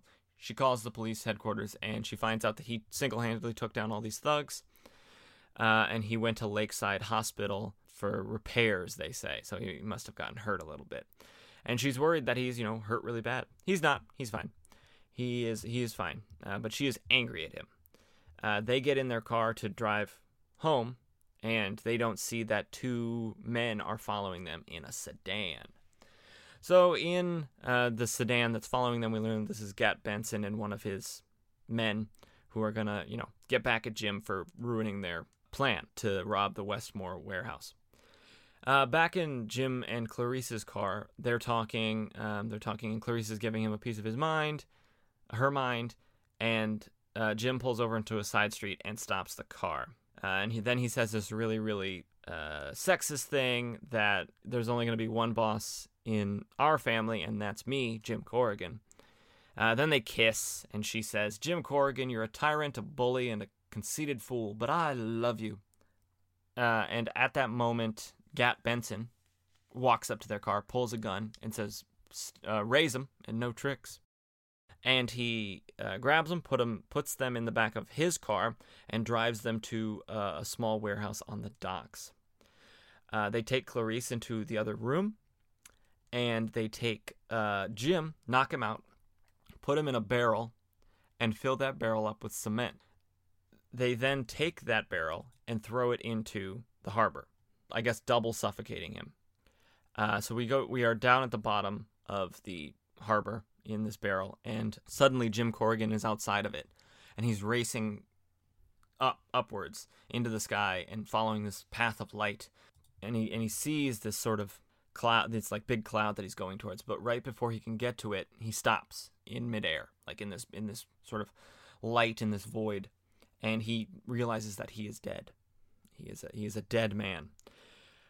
But for some reason, he's not passing through the gates the gates of eternity. And God, presumably, tells him, listen, Jim Corrigan, and you will learn. Your mission on Earth is unfinished. You shall remain earthbound, battling crime on your world with supernatural powers until all vestiges of it are gone.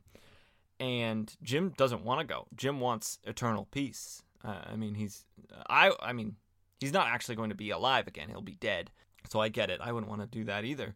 But it's despite his protests, he is sent down, and he is brought back down to the bottom of the harbor, and he's just sitting there on the ground next to this barrel, and he sees his hand, and he realizes that is his body. And he flies up out of the water and floats above it, and tests out some of his new powers. He realizes that he can fly, obviously, and he realizes that basically he can do anything mentally if he puts his mind to it. So he can make himself invisible, he can fly. The final thing he can do is walk through walls, because we see this after we hear a scream, and he realizes that it's Clarice and something is being done to her by these deadly killers. So he rushes to the warehouse and walks through the walls, and that's where it leaves us. It's a really good cliffhanger, I would say. It's really, really good, because we see like half his body going through the wall, and then it says, don't miss the further adventures of the Spectre in More Fun Comics. It's a really, really cool and like weirdly dark origin story for what is considered a not very dark age in comics. It's the golden age. Things are, resolved in one issue, and the hero always kind of comes out on top. But this one, the hero is killed in the first issue, and his adventures continue after that. I think it's really, really interesting, and that's why I think it's why the Spectre is one of my favorite characters. But yeah, that's More Fun Comics number 52, and that is the episode. I hope you enjoyed it. We covered fewer issues in this one than we have in previous ones, just because there's a lot of them, and a lot of them have a lot of stories in them. Superman had 2. Next Superman number 4 has 4. So some of the episodes are going to cover fewer issues, and some will cover more, just depending on which ones they are. So hit us up on socials. Instagram, I'm posting Primo panels. I'm posting covers. I'm posting character art of the characters when we first see them.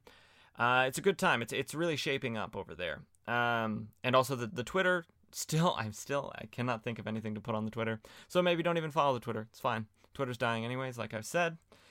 And be sure to rate and review on Apple Podcasts and Spotify. I know that's annoying and every single podcast asks you to do that, but I mean, I think what we do over here is cool. I like doing it. If I'm doing it for like a handful of people, that's fine, but I think these first comics are pretty cool in their own way. Obviously, comics are much better now, but yeah, I just, the more people that can, listen and learn, the better things are, I guess. Maybe we can learn a thing or two from these silly comics. But until next time, I'm your host, Nick Byers. Bye.